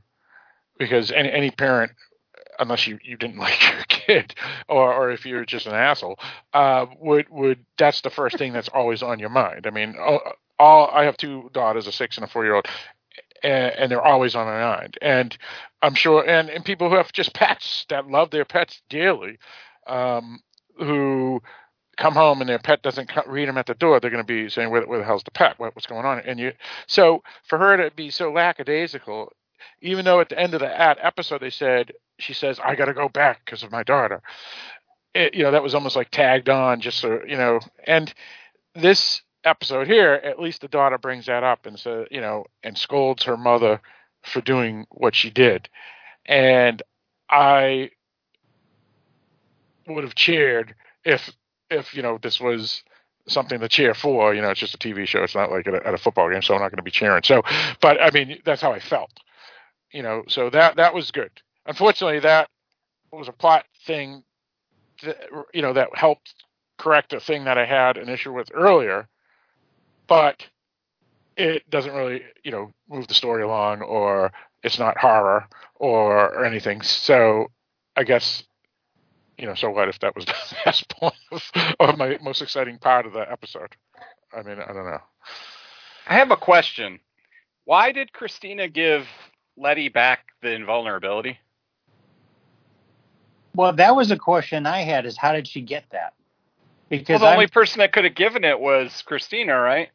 No, I think that was probably one of those things covered in that series of blip flashbacks. Then I totally missed that in that huge flashback. Yeah, because Christina was surprised that she got it back. I thought. Well, I think Letty was surprised she got it, because, I mean, she falls and then she wakes up and she's kind of like, what the? And then she lifts up her shirt and she even says, oh, I got protection, or something like that. I mean. Yeah, so I just looked it up, and somewhere it says on one of these articles that, but in the mind reading abilities, they find out that Christina apparently gave her invulnerability back. No, wait a minute. All right, so I'd have to look through that scene, though. That whole mind reading scene was very jumbled, so it was really hard to tell what was going on. That's what I said to you earlier, Barrett, offline, when I said that I thought the whole episode was jumbled. Yeah. Okay, so it says here, this is off of Insider.com, in case anyone knows, in case anyone wants to know. It says, earlier in the episode, Christina spitefully removes Letty's invulnerability after they refuse to give her the Book of Names. This means that Letty is no longer protected by magic, so when Christina pushes her out the tower window, she seems to kill Letty once and for all. But thanks to Gia's mind-reading abilities, we find out later in the episode that Christina apparently gave Letty her invulnerability back after she was dead on the ground. This isn't really explained much further, and it's unclear why Christina would heal Letty when she knew Letty could potentially hinder her magic. Right. And it goes on and says it's not really clear how or why Letty survived, but luckily she did. So all right, let me take that. I am not going to say this is the Insider.com. This is not HBO. This is not Misha Green talking. So let's pretend for a moment that this is what actually happened. The only thing I can think of is that this may tie back to, because it's the only reason this makes any sense to me whatsoever. And even then, I'm not saying it makes a lot of sense. Goes back to Christina experiencing the death of Emmett Till. Yeah. To try to understand Ruby's point of view. So maybe that was a thing, the idea that she had softened a bit. She didn't seem... Look, she killed Ruby, or whatever, keeping her alive in suspended animation down the basement, in a comatose state, in order to wear her body. I don't get the sense that she was happy she did it. But she did it because it was a matter of her priorities. Her priorities has always been the spell. That's always been the issue. So, but she did. But that still doesn't mean that maybe there was some little bit of humanity still in her. But boy, they did not communicate that well at all, in my opinion. No, the how and why of the invulnerability coming back just seemed really, I don't know, poorly implemented in the episode. Because they made such a big deal of it being taken away, and then she just happens to have it back. I don't know. She even seemed surprised by it when she wakes up. Yeah. So for a major plot point, that they dropped the ball there. Again, it's the only thing that makes the whole thing. There was another thing I was going to say that seemed to be pointless was, 2 episodes ago, having her sacrifice herself to experience what Emmett Till experienced, so she could better empathize with Ruby.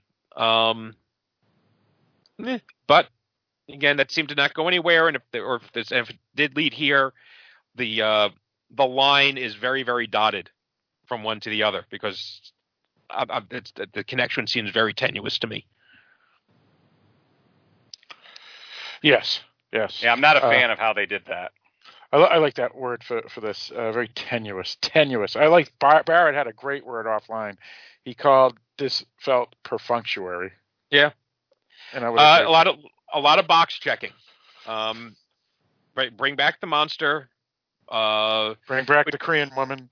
Bring back the Korean woman again. Bring back the Korean woman, and she has give her a one reason job to be there. Yeah, one job to touch people. Her job is to Her job is to give us rapid flashbacks to try to give exposition to the audience. That is a shitty reason to have spent one episode and like 4 scenes on this character. Well, also to connect Atticus. What was it? Atticus and Christina, because remember, Atticus already had part of Titus Braithwaite in him, so he needed to have that connection with Christina in order to fight the spell, and so that's why I guess the Korean woman had to connect the two through her powers. Now, what do you mean connect? Well, that's just it. I mean, remember her eye, the the tails or whatever you call them, the furry tentacles came out of her eyes, connected one to. Oh, you mean literally connect? Literally, yes. Yeah. Okay, yeah. I thought you meant figuratively, so that's why I was confused. She was kind of the conduit between them. Maybe he wasn't connected to her physically, like drinking blood or whatever, but the thing is that her memories and thoughts and all that were part of like her. Remember, this is a woman that this is a creature that eats souls as well. So I mean, so she kind of connected them via the soul too. So I mean, spiritually speaking, she was able to connect the two to make like that connection that was needed to fight the curse. Yeah, I mean that's their own rules to make that they had to, because technically they could have just said he could fight the curse and he didn't need all that, right? But they decided to make the rule that they need a physical connection. Yeah, right then and there they said that they must need a connection. Right. And so she came in because I'm sitting there thinking, all right, what's she gonna do? I mean, she's this mythical creature. I mean, she's got to do something. Is she gonna kind of become a fox or kind of do the fox thing with Christina and pierce her body, kill her essentially before she even has a chance, or consume Christina, and that's the last soul she needs so she can become full, human again or whatever, and not just with sex, but I mean, but I really don't know. But I think it has to be male souls, right? I mean, that's what we decide, or at least we decided based off the rules they created in episode 7. What I did, but I don't remember actually saying it. But yeah, because I kept on saying, why doesn't she just kill her mother? Because her mother's such an evil person, and she would be the 100th soul. So why don't? And then Mike said no, they can't do it. It has something to do with it has to be with males and or something. And it made sense. Whatever Mike you mentioned back when we discussed that, because technically she could just pick off anybody. Well, I think she has to do it while they're having sex. Right. And I understand that this is that you can have sex between two women, but the idea is that she's a female spirit of vengeance. I think vengeance against men. I think that's what the whole, she's a bitch demon. Right. Yeah, that's right. She's supposed to be like a succubus, because I think they even say that once. You're like a succubus, and she says kinda or something. And if you go by the definition of succubus is a female demon, or a demon that takes a female form and tricks men into lust and then kills them while they're doing the deed. And an incubus is the opposite, where a male demon does it to females. So yeah, it was so yeah, that couldn't be the 100th soul in this episode, right? I mean, I don't know, but I don't know. Maybe she doesn't want to get the 100th soul because because nowadays you don't want, you're supposed to love the person that you are and not change who you are. So maybe that was another checkbox. Well, I think she became more human through meeting him and her mom starting to treat her like a real daughter and all that. Right. Rather than being straight human. A monster. Yeah, and being a monster, and yeah, so she stopped killing. Right. Yeah, I guess.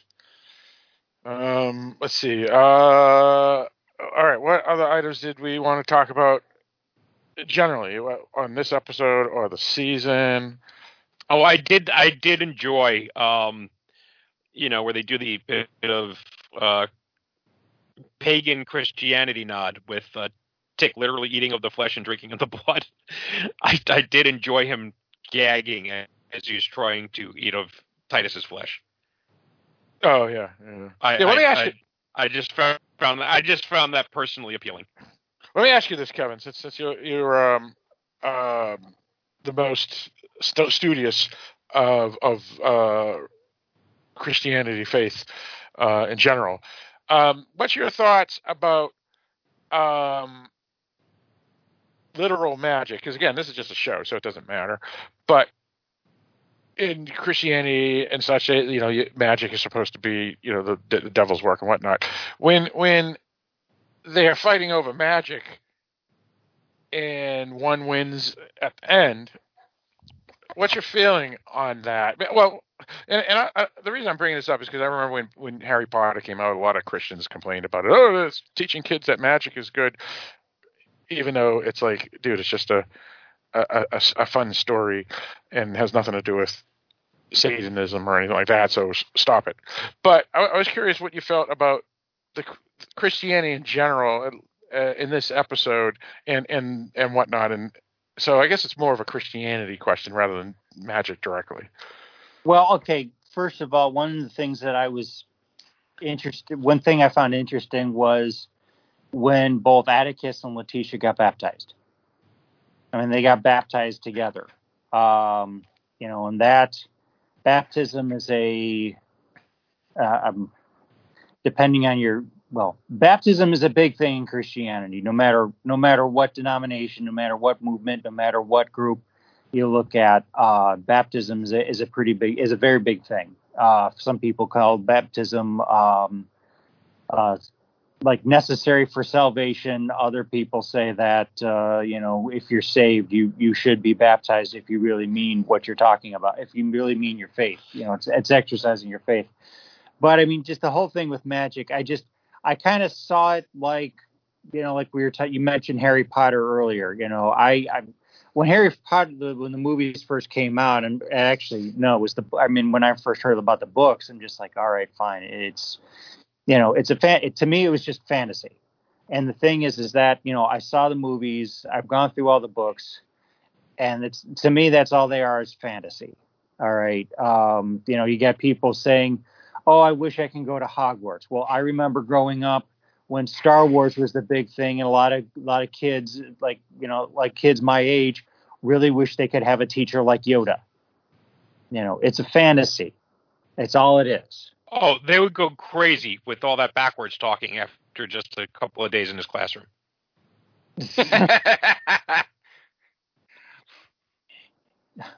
Great. Now I can't do it. Well, the funny part is that I've learned a bit of American Sign Language grammar, and it actually reminds me of how Yoda speaks. And I remember I said that once to an American Sign Language teacher, and he just kind of looks at me, buries his head in his hands, and I'm like, well, it does, But he wasn't too happy with me when I said that, but right, I was. I'm trying to I'm just trying to think about your question. It's like I said, it's magic. It's a fantasy. Yes, I mean, I do believe that sorcery is real. I just don't agree. I mean, it's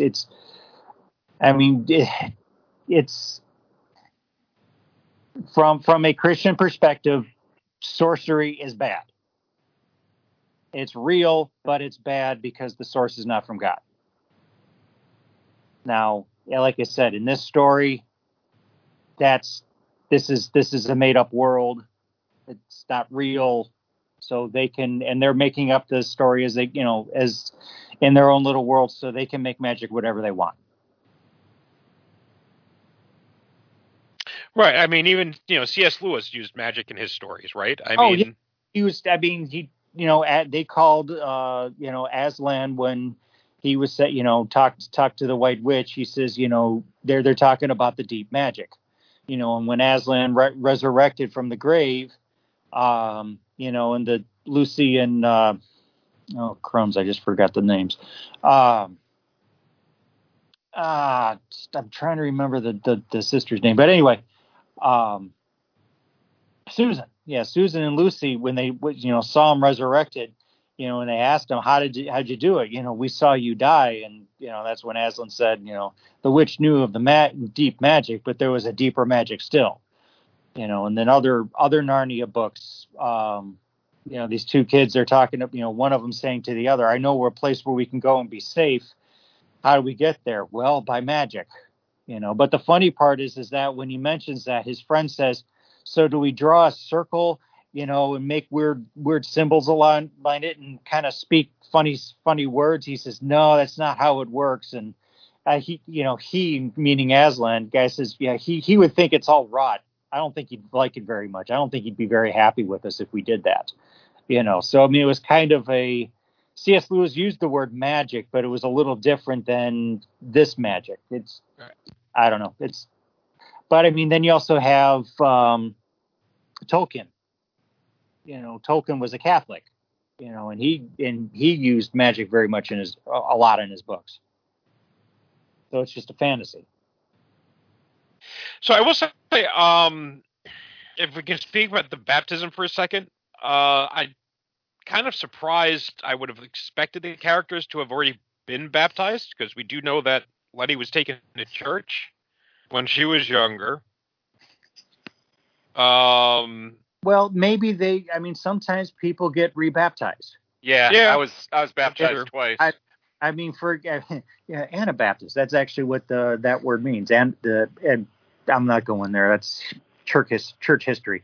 But some people will get baptized, baptized again, if they're entering a new phase in their life, or like in Atticus's condition, Atticus's situation, he thinks, I'm probably going to die now. So I really should make sure I'm baptized, properly this time, and so because Letty, maybe because she's pregnant, maybe, they're kind of entering this new phase in their life. They're like, we probably should be baptized. Well, I can tell you why I was baptized twice. I was baptized, I don't know, fairly young in my first church, which was just a regular Baptist church in New York. And then when we moved, we went to a Southern Baptist church, and they had rules that you couldn't get baptized that young, so I had to be rebaptized. Yeah, it's some places. Well, for example, I mean, you get some places that are, like Catholic Church, Wesleyan Church. I think the Presbyterians, they maybe even the Lutherans, where they will baptize you when you're an infant. But then there's a lot of churches like the Baptists or a lot of non-denominational churches that kind of stem off of Baptists, or the type of church that I've been to for a long time where we call it believers baptism, where if you truly believe, then that's when you get baptized. And you can be like 9 or 10 years old or whatever when you do that, if you really know what you're doing. Yeah. So, related to the show. Hey, you asked. I asked. Well, Yeah, it was about the show. Phil That was about the show. Yeah. Yeah, it was. It was. It was. Yeah. So, let's see. What else did we want to discuss about the show in general, or this episode specifically? I'll say one thing. Killing George off was the worst decision of the show. Well, actually, that's not true. There's a lot of terrible decisions. Show killing George off was one of the major mistakes of the show, I think. Got rid of a really good actor. Yeah. And he played so much importance, and it appeared that with a couple of flashbacks with Hippolyta and stuff, we figured that, okay, he's going to have a bigger importance, and it all led nowhere. So for LSD dream, yeah. Yeah, so I don't know why they made that decision. I was somewhat disappointed, and he was my favorite character. Yep. Maybe they got rid of him because he represented the thinking of 20 years ago, where people should come together, and in other words, he's the opposite of what some folks would say today, which is grievance, anger, vengeance, and so forth, versus George, whose character, even though we didn't get much of him, I felt more of the person that was willing to bring the world together rather than otherwise. Maybe the actor was asking for too much money. I think, honestly, given the way the season plays out, and ignoring the character in the book, is that his death is a catalyst to a lot of different things. So let's pretend for a moment that they did execute everything well, and obviously we feel they didn't. If Mom had disappeared and left Dee behind with George, you wouldn't have the same issue, right? Mom wouldn't have the same issues if George was still alive. She wouldn't have had a reason to go off on her own little adventure. You wouldn't have had the forced relationship necessarily between Tick and Montrose to try to push them together. And you would have had a barrier kind of between them, right, as George maybe to work as a buffer. I think removing him set up a lot more interesting character issues later on. And it also sets up a thing for guilt for Montrose, to feel guilty over the fact that his brother died instead of him. So I think there's a lot of good that came out of it, for lack of a better term, that would have been better felt. Sort of like, why did he kill off Alec Guinness in Star Wars, right? Well, there's a lot that came out of doing that. Sometimes stuff happens and just works better because a character is killed off, and sometimes that means killing off the best character. Because if you kill off the best character, then you leave the more flawed characters behind, and those are usually more interesting. Well, that's a good enough explanation for me, I guess. And it was surprising. It was unexpected, and I always like the unexpected, so that's good too. Yes, all right, so that's valid. I guess. No, I like the character. I would have been fine if he stuck around, and I don't think that a lot of those storylines necessarily justify killing the character off because of the way they executed them. But I could understand the intent. Guy. What was that? I said you could have made Montrose. I mean, you could have kept George alive. Montrose wasn't as much of a jerk. He kind of maybe, after this experience, maybe he calmed, about nearly getting killed and all that. That kind of changed a person, and so maybe he, could have come back as a changed guy and kind of got along better with Tick, through the thing, and Tick, George, and Montrose would have been a really good team together. Yeah, but you need character conflict, right? That's what drama thrives on, and a drama of everyone gets along together. I think it drove a lot of what you're talking about, but I don't think it had the impact because it happened so early for us as viewers. And that might also be true. Maybe if they killed him off an episode or two later. But maybe he represented 20 years ago. And they wanted to kill off that 20 years ago thought, and he symbolized that.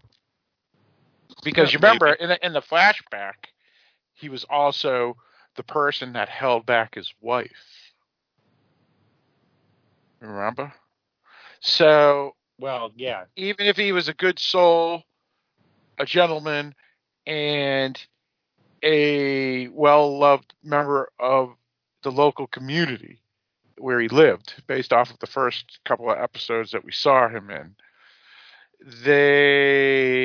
that represents a different thought process, which is the new thought process, which is stand up, speak loud, and be angry.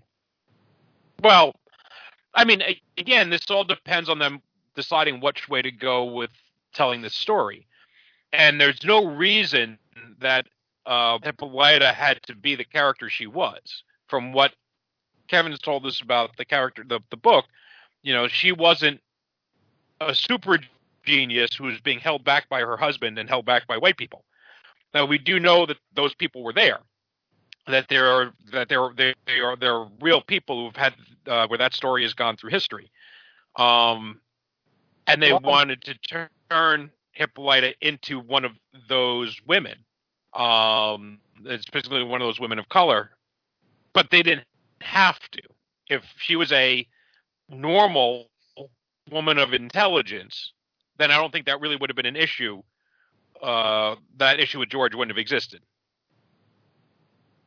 If I may, going back to the book, if I may, Hippolyta in the book was a student of astronomy. Most of the stuff that she did, she learned on her own, mostly because she was a black woman and she was not really allowed to get that kind of education. She would go when she was doing research for the guide, she would try to go to places where they had observatories, and sometimes the people would let her in and so she could look around. Sometimes they didn't. I mean, there was one instance where she knocked on the door and this guy's just, yeah, can I help you? And she said, oh, I just wanted to look at the observatory. And they're talking, and the one guy, these two guys were working on a big telescope, and he says, oh, I can't find such and such a star. They were looking for Pluto. And she says, oh, guys, like, I can't find Pluto. And she says, oh, I know where I can help you find it. And she did. And so she helped these two guys who were students. And so they got along very, very well. And they even said, hey, you're more than welcome to come on back. We'd love to have you again. But the next time she got back, there was a white security guard that wouldn't let her in. So the story might have gotten out that these two students let a black woman come in and help them. But the thing is that's Hippolyta's story. And then later on, Hippolyta finds the observatory that was owned by the Braithwaites. There was a otherworld gateway because of this, but it was not like we saw in the TV show. It was actual worlds. And at one point, he actually meets a woman who was connected with Titus Braithwaite, and essentially marooned on this other world. And it's kind of convoluted, but the thing is that she didn't go into different realities. She didn't, that whole episode of her, going through different realities as a dancer and as a African warrioress, all that. None of that happened. Well, the other problem though is then from that, because the show starts after the Tick opening with meeting Hippolyta and George in bed, and George basically telling her that she can't come along the trip. So there's already a change in that relationship, because from what you're saying, she would go on those trips frequently with George. Well, for a while, it wasn't even that the two of them went on the trips together. It was her that would go on the trips. Oh, there you go. So George would be the one staying behind, working on the guide and things like that. I mean, he, Well, yeah. Well, so to me, and maybe I'm not being generous, but to me, then that's telling me that they changed this deliberately to tell that story of Hippolyta, to deliberately tell the story of a black woman being held back by her husband. Yeah. And that was done intentionally to be able to tell that story, and and therefore, really, and again, go into a diversion that wasn't necessarily there in the book. Whether it's better, whether it's worse, whether that was a story they should have told or not, again, I'll let the audience decide.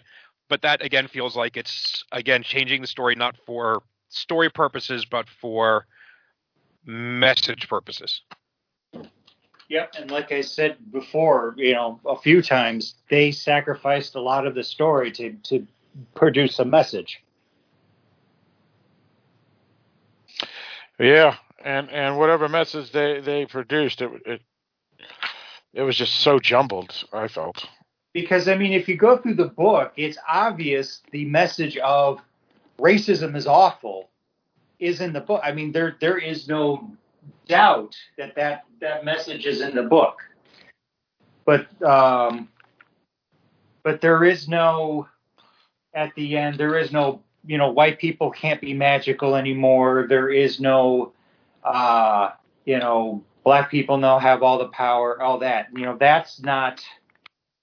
That's not there. Essentially, in the book, they do something to Horace, who is the essentially male equivalent of Christina.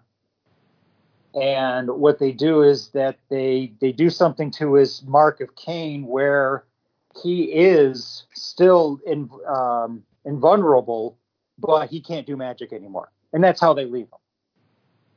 So they pretty much, they essentially leave his armor, but take away his sword. Right. But well, I think they changed. I think they took away his sword when they turned him into Christina. Wah, wah. Wow. I want to say that I the scene where she cuts his wrists, well, his whole arm basically, that was pretty horrific looking. I like that scene. And I couldn't decide. I'm looking and I was like, it looked odd. And I'm like, I have no idea what blood coming out of a wound like that would look like. Yeah, I don't know either, but it looked gross. Yeah, that was okay.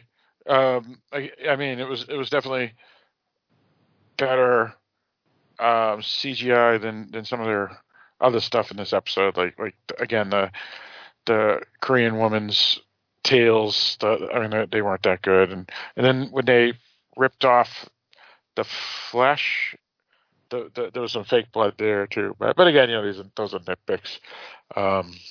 And of course they don't. It's TV budget, not Hollywood movie budget.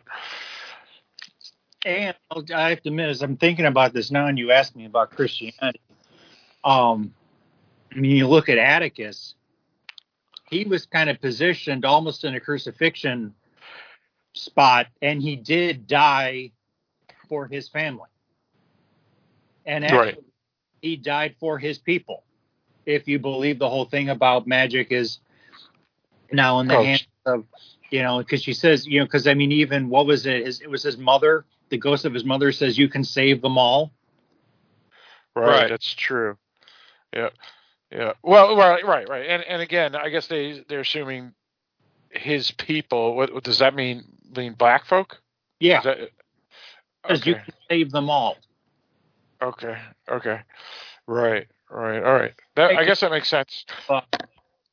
Atticus became a bit of a Christ figure. Right. Yeah. So yeah, but who also got? But didn't Jesus, when he died, didn't he do it for everybody, not just his people? Oh yeah. He's not saying it's not a perfect metaphor. Yeah, fair enough. Right, and to be honest, Atticus never shown any real hatred to other ethnicities, even if he knew they may be dangerous to him, right? So I don't know if he would necessarily agree that he would just do it for black folk. Like some characters in the show were most certainly pro black and anti-white, but I don't think Atticus was necessarily one of them, even though he saw horrendous things, especially when he went back to Tulsa. I mean, I have a feeling that if a white person went to Atticus and was generally saying, I would rather be your friend than your enemy. I would rather help you than hinder you. I think Atticus would be okay with it. Right. Yeah, well, and that's the thing is that, I mean, the 20 years ago, and that's kind of the Georgian thought. Exactly. The thought process of the past, like Mike mentioned 20 years ago, is that you can't judge an entire group by the actions of a few. And I would even go as far as the most. So in other words, if one group of people, 80% are bad and there's still 20% that are good, you still can't judge them as all bad because you still have 20% that's good. Or vice versa. So that's why things like all cops are bastards, Akbar or whatever. That's one of the big ones right now that everybody uses on Facebook, Twitter, whatever. And that's just a blanket statement, right, of an entire profession, of entire, and in this case, an entire group or entire race or you just can't do that. You just can't. And unfortunately, everybody is using, I guess, tribalism. Well, no, what it is, they're using, what's that statement that they call it when not ethnopolitics, but I forget what it's called. But whatever it is, they're using that, and what it does is creates tribalism, and whatnot. And I think that's unfortunate. But I don't know. That's just general comment. It doesn't really even. Well, I mean, tribalism is the nature of humanity, and if we're not splitting ourselves up by color, we'll split ourselves up by religion, we'll split ourselves up by political affiliation, by economics, identity politics, by the sports teams that we are tribalistic by nature. And that's an instinct, I think, and I think that's also a thing that's a change in the mindset is that, again, 20 years ago, it would not have been a controversial statement to say that we, are striving towards a colorblind society, where now people will chastise you if you try to say that you try to be colorblind. It's a change in the politics of race. And again, I will leave the merits and of that argument to others to debate. But I think that is the politics of the show is leaning more into that philosophy. Right. Yeah. That's a really good point, Mike. Because the melting pot is kind of dead now, and like example, I bought Trolls 2, Trolls World Tour, which is a pretty good movie. But basically, instead of using race, they're using music as the metaphor for race identity politics. It's kind of interesting what they do, and so what happens is that they say you have to embrace the differences and whatnot. In other words, there is no melting pot anymore. And I'm not saying either is better, one is better than the other, but the problem is that they're making it oil and vinegar. I mean, oil and water, or oil and vinegar, I guess. Yeah. Oh, water. Yeah, oil and water, where the two can't be together. They're saying you either have to be the melting pot or you have to accept all differences. And the problem is if you want to believe in one, then the other is tribal and doesn't like you anymore. And one is now out of favor and one is in favor. And so it's just really unfortunate because, like you said, people say you can't be colorblind, you can't be this, you can't be that. And yet some people will say, or 20 years ago, they would say, why not? Why can't you be colorblind? Right. Well, we went from colorblind society and melting pot to cultural appropriation, right? Oh, yeah. This little girl, you can't dress up as not Mulan, Moana. You can't. You're a little white girl. You can't dress up as Moana. Well, yeah, my daughter has. We just got her a costume, and she was adamant she wanted to be Jasmine, and I was like, all right, well, technically Jasmine's a Caucasian because Middle Eastern folk are considered Caucasian by the U.S. Census Bureau. But is that a cultural appropriation that my daughter is being Jasmine for Halloween? Well, I'll talk more about this on the Dark Discussions podcast, the event. But I just went to an event over the weekend, and there was trunk or treating, and there were two young black girls dressed up as Wonder Woman, and nobody was going, "You don't look Greek to me." Right. So yeah, it's just, I don't know. It is sad that this issue has perpetuated to so much that we've gotten to this point. I think part of the problem is that because race is the cardinal sin, is the original sin of the United States. There is and the worst thing you can be in the United States is a racist. That's for the most, outside of maybe a pedophile and a rapist. And that creates a lot of fear. It creates fear for people in power, meaning it makes fear for white people to discuss race honestly with people of color because they're afraid that they're going to be called a racist if they say the wrong thing. And at the same time, if they say all lives matter, there you go. And at the same time, you're going to flip that around. And there's obvious reasons why people who are not of the power group will be suspicious of having open conversations about race. And that's part of the issue. And I do think, I'm sorry, we hear about race in this country so much because it is an open wound in this country, but it is an issue in just about every culture, every country around the world. The difference is that there are no other countries that really are as ethnically mixed as ours is, as racially mixed as ours is. And there's still very much a debate and a discussion as to whether or not it's still an open issue, right, as to whether or not that experiment can work, where you can have people of such varied backgrounds being able to live together and get along. That's a question. Most countries do not have our mixed ethnicity in the same way. And therefore, and they don't talk about their racial issues out in the open quite the same way that we do. But they're still there. Yeah. No, that's true. I mean, when I was a kid, in the 70s and 80s, whatever, I wasn't white.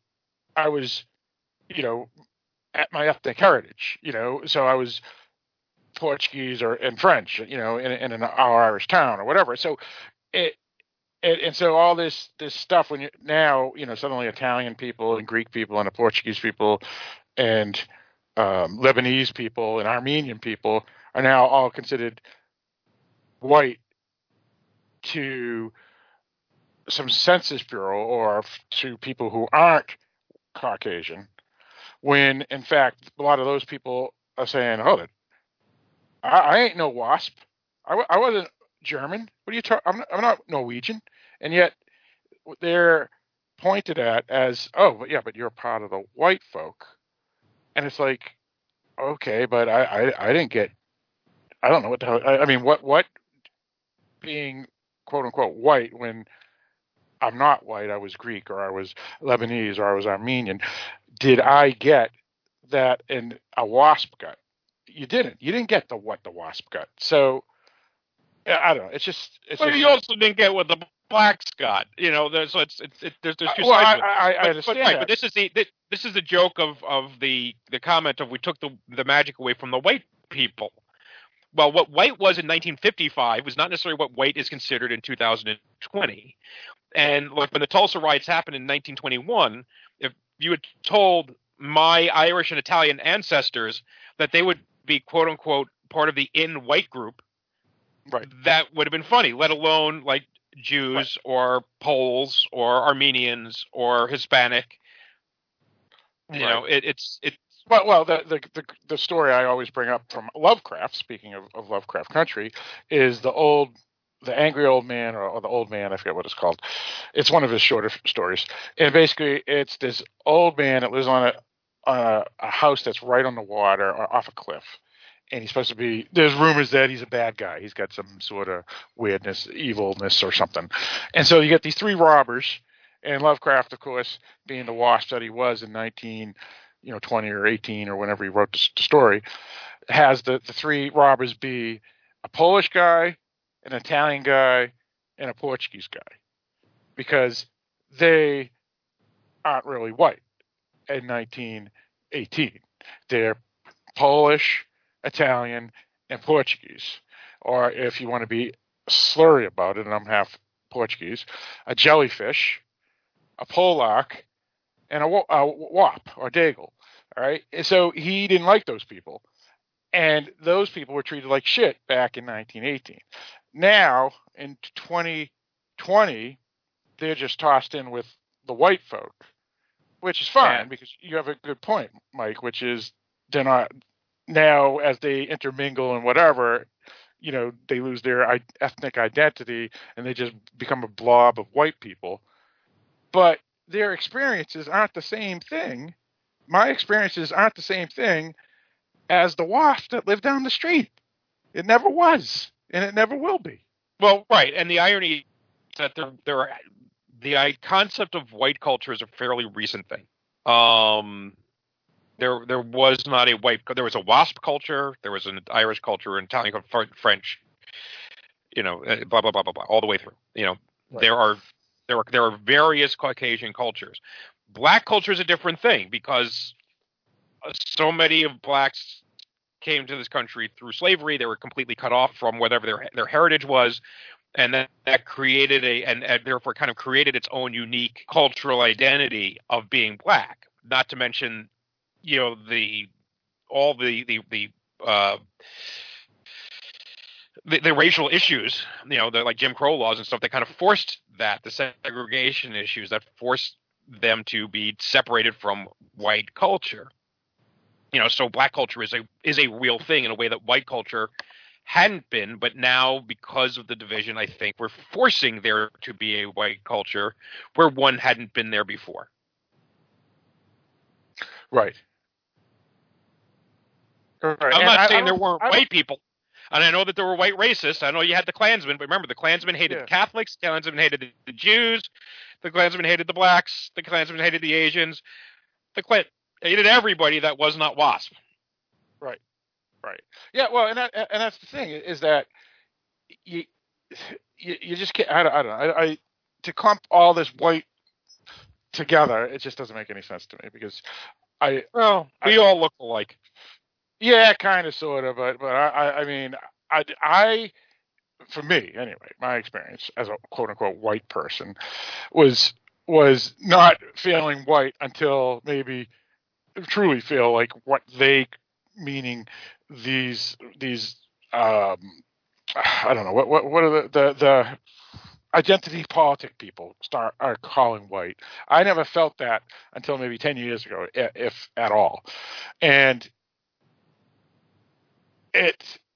I guess I see what they're saying, but I just don't agree with it. And I mentioned this a lot in a podcast that me and Barrett did on the film AWOL, which is you get folks that was about WASP people, but they were white trash WASPs. They I don't know, they in no way in that movie had any privilege at all. And No, again, privilege means different. Is not. It doesn't mean you're coming from wealth. It doesn't mean. All it means is that you don't have some of the same barriers. You know, and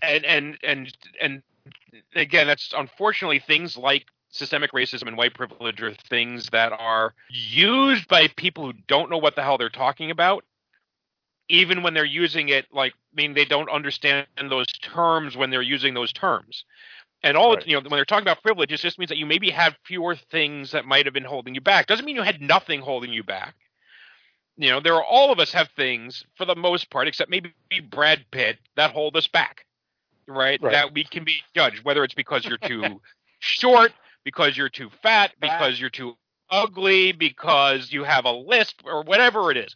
We all have shit because you're Catholic, or because you're Jewish, or because whatever, you're poor, because you were abused, because of any number, because of your accent. There's all sorts of shit that we all have, or many of us have, that can hold us back depending on the circumstances.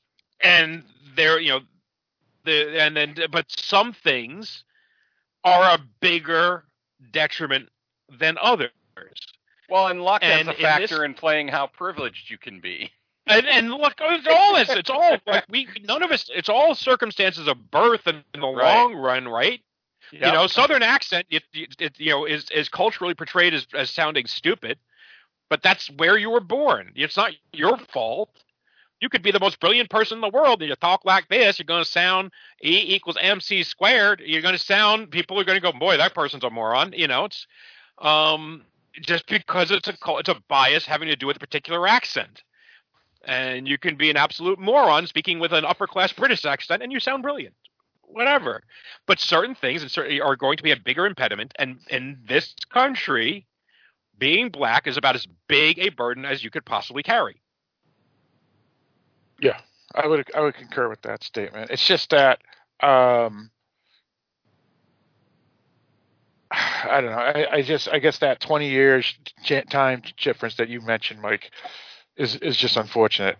Where it looked like we could come together, and instead it's now splintering again. And again, people say, well, it's the Republicans, or well, it's the Trump, or well, it's the it could be fine. Maybe some of that stuff's true, but I think it's a much bigger thing than that. I don't know. It's unfortunate. But either way, you did make a good point. This show actually does that, where they do talk about looks, right? Ruby's character not being as attractive as the store floor girl or woman that she was jealous of because she was better looking. And she's also something I hadn't even thought of. And again, this goes back to my own your own cultural conditioning, right? Is that you don't necessarily look for that. Is that there was also black people passing as white, and the woman in the store was a lighter skinned black woman. Letty was a lighter skinned black woman, where Ruby was a darker skinned black woman. And maybe white people aren't aware of it as much, but black people are apparently, as I have been told, that it is something that they are much more cognizant of. They're much more aware of the fact that if you are a dark-skinned black person, you will be treated differently than if you are a light-skinned black person. Right. Yeah, I mean, I've heard that with a lot of things like the epicanthic fold with Asian folk. That's the eye feature. Right. Those who have it more distinct looked differently upon those who have it less distinct, depending on what country you're in and stuff. So yeah, you're right. Even differences within the same ethnicity, and I mentioned Lebanese and Armenians and Greeks and whatever, Italians, Portuguese. There's as many blonde folk in a lot of those countries as there are dark folk. So even in their own countries of that ethnic group, those folk could look completely different too, and they have differences as well. So, but for this example here with white skinned or lighter skinned black folk in this TV show, they definitely made a good observation there. And and by the way, I also know the same thing with people of Hispanic descent, like your Ricky Ricardos versus your Danny Trejos. Big difference. Well, or even another example of that is David Ortiz, right? He's as black a person of color as you can get. The famous baseball star, and he's a Latino. Pedro Martinez, another one, is Latino, and he's a black man as well. And then, like you said, you have Ted Cruz, right? Or Jose Canseco, right? And they're as white as you can get. So it's and a whole group of folk. Everybody, whole group. I guess that's what it is. A group of folk. You can have complete differences. So yeah, that's a good point. I mean that's the thing that's humorous about the Hispanic / Latino heritage is that someone from Argentina, who 97% of Argentinian people are 100% Caucasian. There's no like any people of color at all in that country. And a lot of them are German with blonde hair and blue eyes, and they're considered Latino, just as David Ortiz is. So it's just an interesting concept. Some of these things that folks do to categorize people. But yeah, whatever. Anyway, we have wandered very far afield. Way off the topic. But again, that's the one thing about this show that we said at the beginning of this episode is that even if the show had a lot of problems and we may not want to do a season 2, if they did bring a season 2, would we want to do a podcast? At least during these episodes, we've had a lot of interesting topics, and I think you, Barrett, came up and seconded what Mike said at the beginning of the episode. Am I not right? Oh, absolutely. Yeah. It's the best part of the whole thing. Right. All right, so we recorded about 2 hours and 20 minutes, which is a little longer than I thought we were going to go, but that's okay, because, again, this was a wrap-up of the series / season, as well as just the one episode.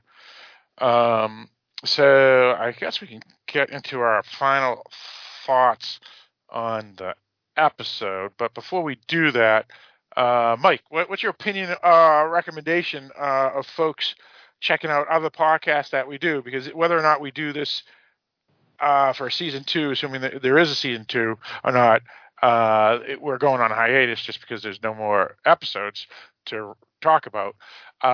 Folks can still find us on various other podcasts, can they not? Yeah, you can go to Stitcher, iTunes, Google Play, or just go straight to the darkdiscussions.com website, and you can find podcasts such as Dark Discussions, such as You Know Nothing, Jon Snow, Bullets, Brothels, and Bots, Searching for American Gods, Halloween Boutique Psychotronic Reviews, and you can listen to all of those. And Cinema a la carte. You can listen to all of those episodes for free. You can download them to your listening device, whatever that happens to be, and listen to any one of, at this point, thousands of hours of Phil and myself and now Barrett and Kevin and Eric and Abe and Christy, all and others that I've forgotten along the way, talking about stuff and things. So that's all there. And if you like what you're listening to, then we please ask you to go to whatever you use, It's iTunes, Stitcher, Google Play. Go there and please leave us a good review, just to increase our prominence in the algorithms of the internet. Very good. And Barrett, anything else that you wanted to bring up about where folks can hear us and listen to us and all this other good stuff? Well, you can listen to us on Halloween. Man, I'm going to get this wrong because I get it wrong all the time. Psychotronic Boutique? Or did I reverse it again? Halloween Boutique Psychotronic Reviews. There you go. Halloween Boutique Psychotronic Reviews. For some reason, those words want to just transpose for me every time. I don't know why. But you can find us there, and we review movies maybe that might not show up on Dark Discussions.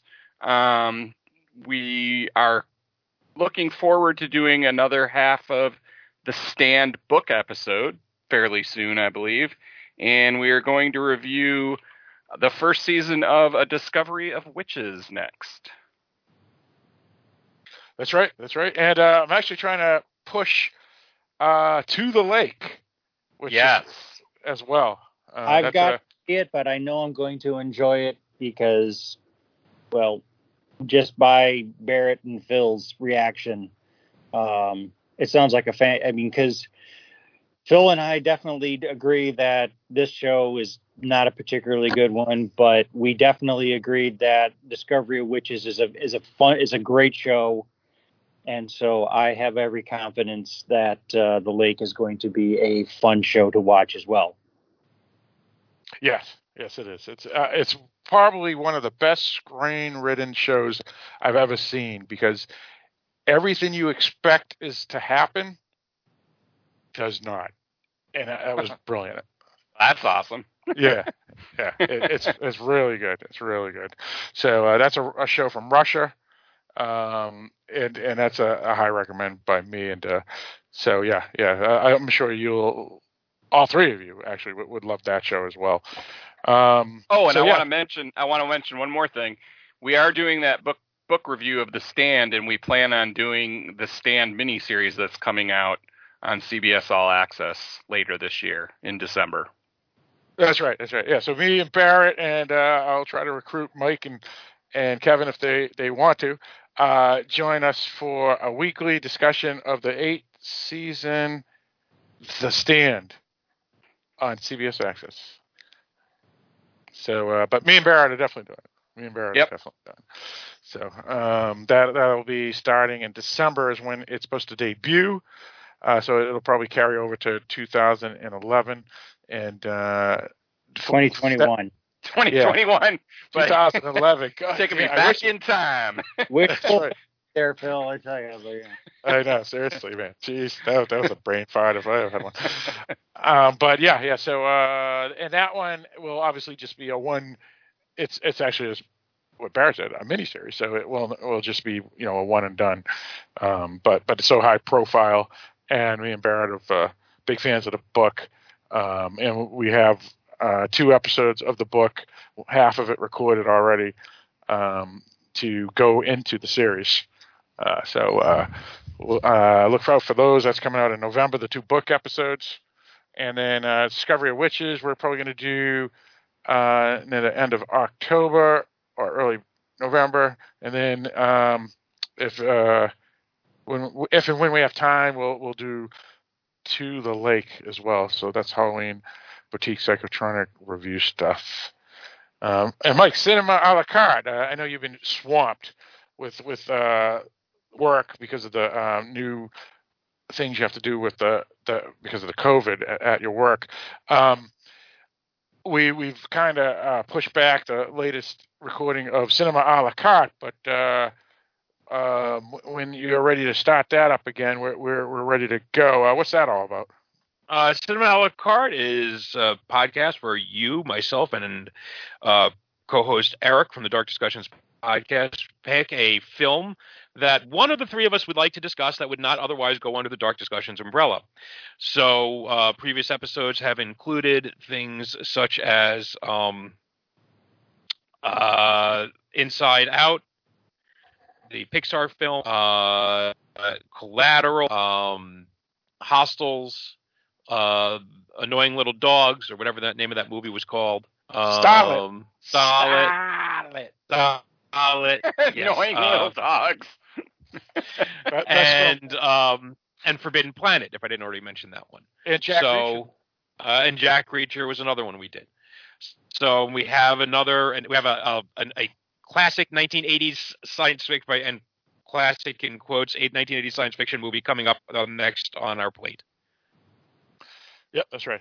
And since this season of Lovecraft Country is now wrapping up, this is the last episode that has to be edited of this, and all the cinema a la carte ones are going to be stopped popping up probably every 2 weeks an episode all the way to the end of the year. So look out for that, because now they can be focused on in the editing process. All right, so let's get our final thoughts of Lovecraft Country, the TV show from HBO, based off of the book by Mr. Matt Ruff. And we'll go with you first, Barrett. There were a couple episodes I enjoyed a lot. The show on the whole basically did not satisfy me. I think the acting was pretty incredible.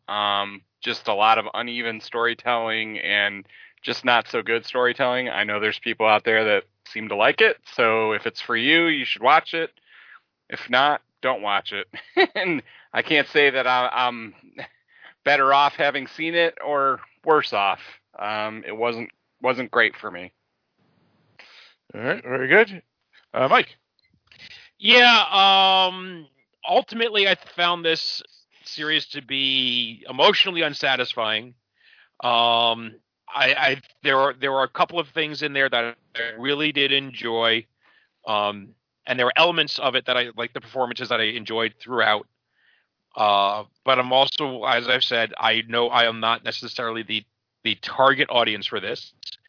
And if you are, maybe you enjoyed it a lot. And again, I would love to hear that. If this is someone where this personally spoke to you, this doesn't necessarily personally speak to me. I think it's part of it is going to be a racial thing. Part of it's going to be a philosophical thing. Part of it's going to be a generational thing. But also, again, for me, most of it has little to do with that and a lot more to do with just the story structure. And that's what I will, even though it's not maybe what we talked about the most, to me, all those other issues would have been perfectly fine if they had incorporated them all better into the story. All right, very good. For me, I actually, wasn't a fan of the show at all. If we weren't doing the podcast, I would have stopped watching it probably after the first couple of episodes. Though I will say that each episode I was willing to go in clean and give it a fair shot each time. Unfortunately, it just disappointed me weekly, except for maybe episode 9, which I enjoyed a lot. I personally wouldn't recommend the show. If you love Lovecraft, wouldn't really recommend it, because it really didn't feel Lovecraftian, at least, again, the Lovecraft as in him and his stories, not the greater universe that has been created from his stories. If you're just a fan of Lovecraft and his stories, this show won't do it for you.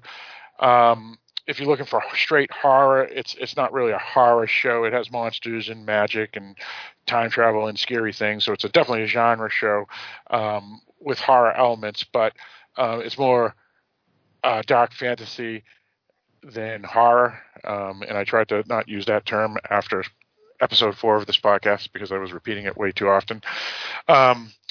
So if you're looking for horror, it's not that. But again, give it a shot. A lot of people seem to like it, at least critically anyway, and maybe it's for you, though it definitely wasn't something I enjoyed. Kevin? Yeah, if this type of show is your cup of tea, then you'll enjoy it, if anything, because of the excellent acting. We've said it before, but I'll say it again. The actors were top notch. No doubt about that. But anything else I can say has already been said. All right, very good. Yeah, so if you want to keep on listening to any of your co-hosts, we do other podcasts, as we mentioned. To find those podcasts easily, it's an easy way to do it by just going to darkdiscussions.com. Darkdiscussions.com. And you'll find all of it there. Dark Discussions podcast is basically the umbrella of all the podcasts. There's other podcasts that myself and Kevin and Mike are on that on the darkdiscussions.com website, as well as not dozens, but 200 anyway of other podcasts by other people who just happen to be part of our network, and those are recommended too, and some of them you may enjoy as well. So check us out there. This now is the end of A Travel Guide to Lovecraft Country, the podcast, at least on hiatus. If they do have a season 2, we will at least come back for a 3-minute thing to say whether or not we are coming back to do a season 2 if they do a season 2, but we'll figure that out. It'll be a good amount of time that we can sleep on it to decide, but as I'll always quote Mike on this, there's so much good stuff out there. There's so little time. Where do you want to focus and watch and use your time? So we'll determine that. But either way, there hasn't been any announcement of a season 2. Now I'll let Mike lead us out. He'll give us all the good details of where they can find us and all that, in addition to what I already said. Mike, go ahead. Well, once again, thank you for listening and to Travel Guide to Lovecraft Country, perhaps for the last time. Whatever we thought of the series, I do hope that you enjoyed it, or at least got something out of it. And I also hope that you got something out of listening to our 10 hours or so of, or 11 hours or so of discussing it. If you have enjoyed us, or even if you haven't, please give one of our other podcasts a try at the darkdiscussions.com website, or again, through any of the other various resources in which the internet can be found, in which podcasts can be found. And with that, we are going to be wrapping up the first season, and perhaps the only season, of A Travel Guide to Lovecraft Country. Thank you once again for joining us, and we do hope to see you or hear from you again in the future.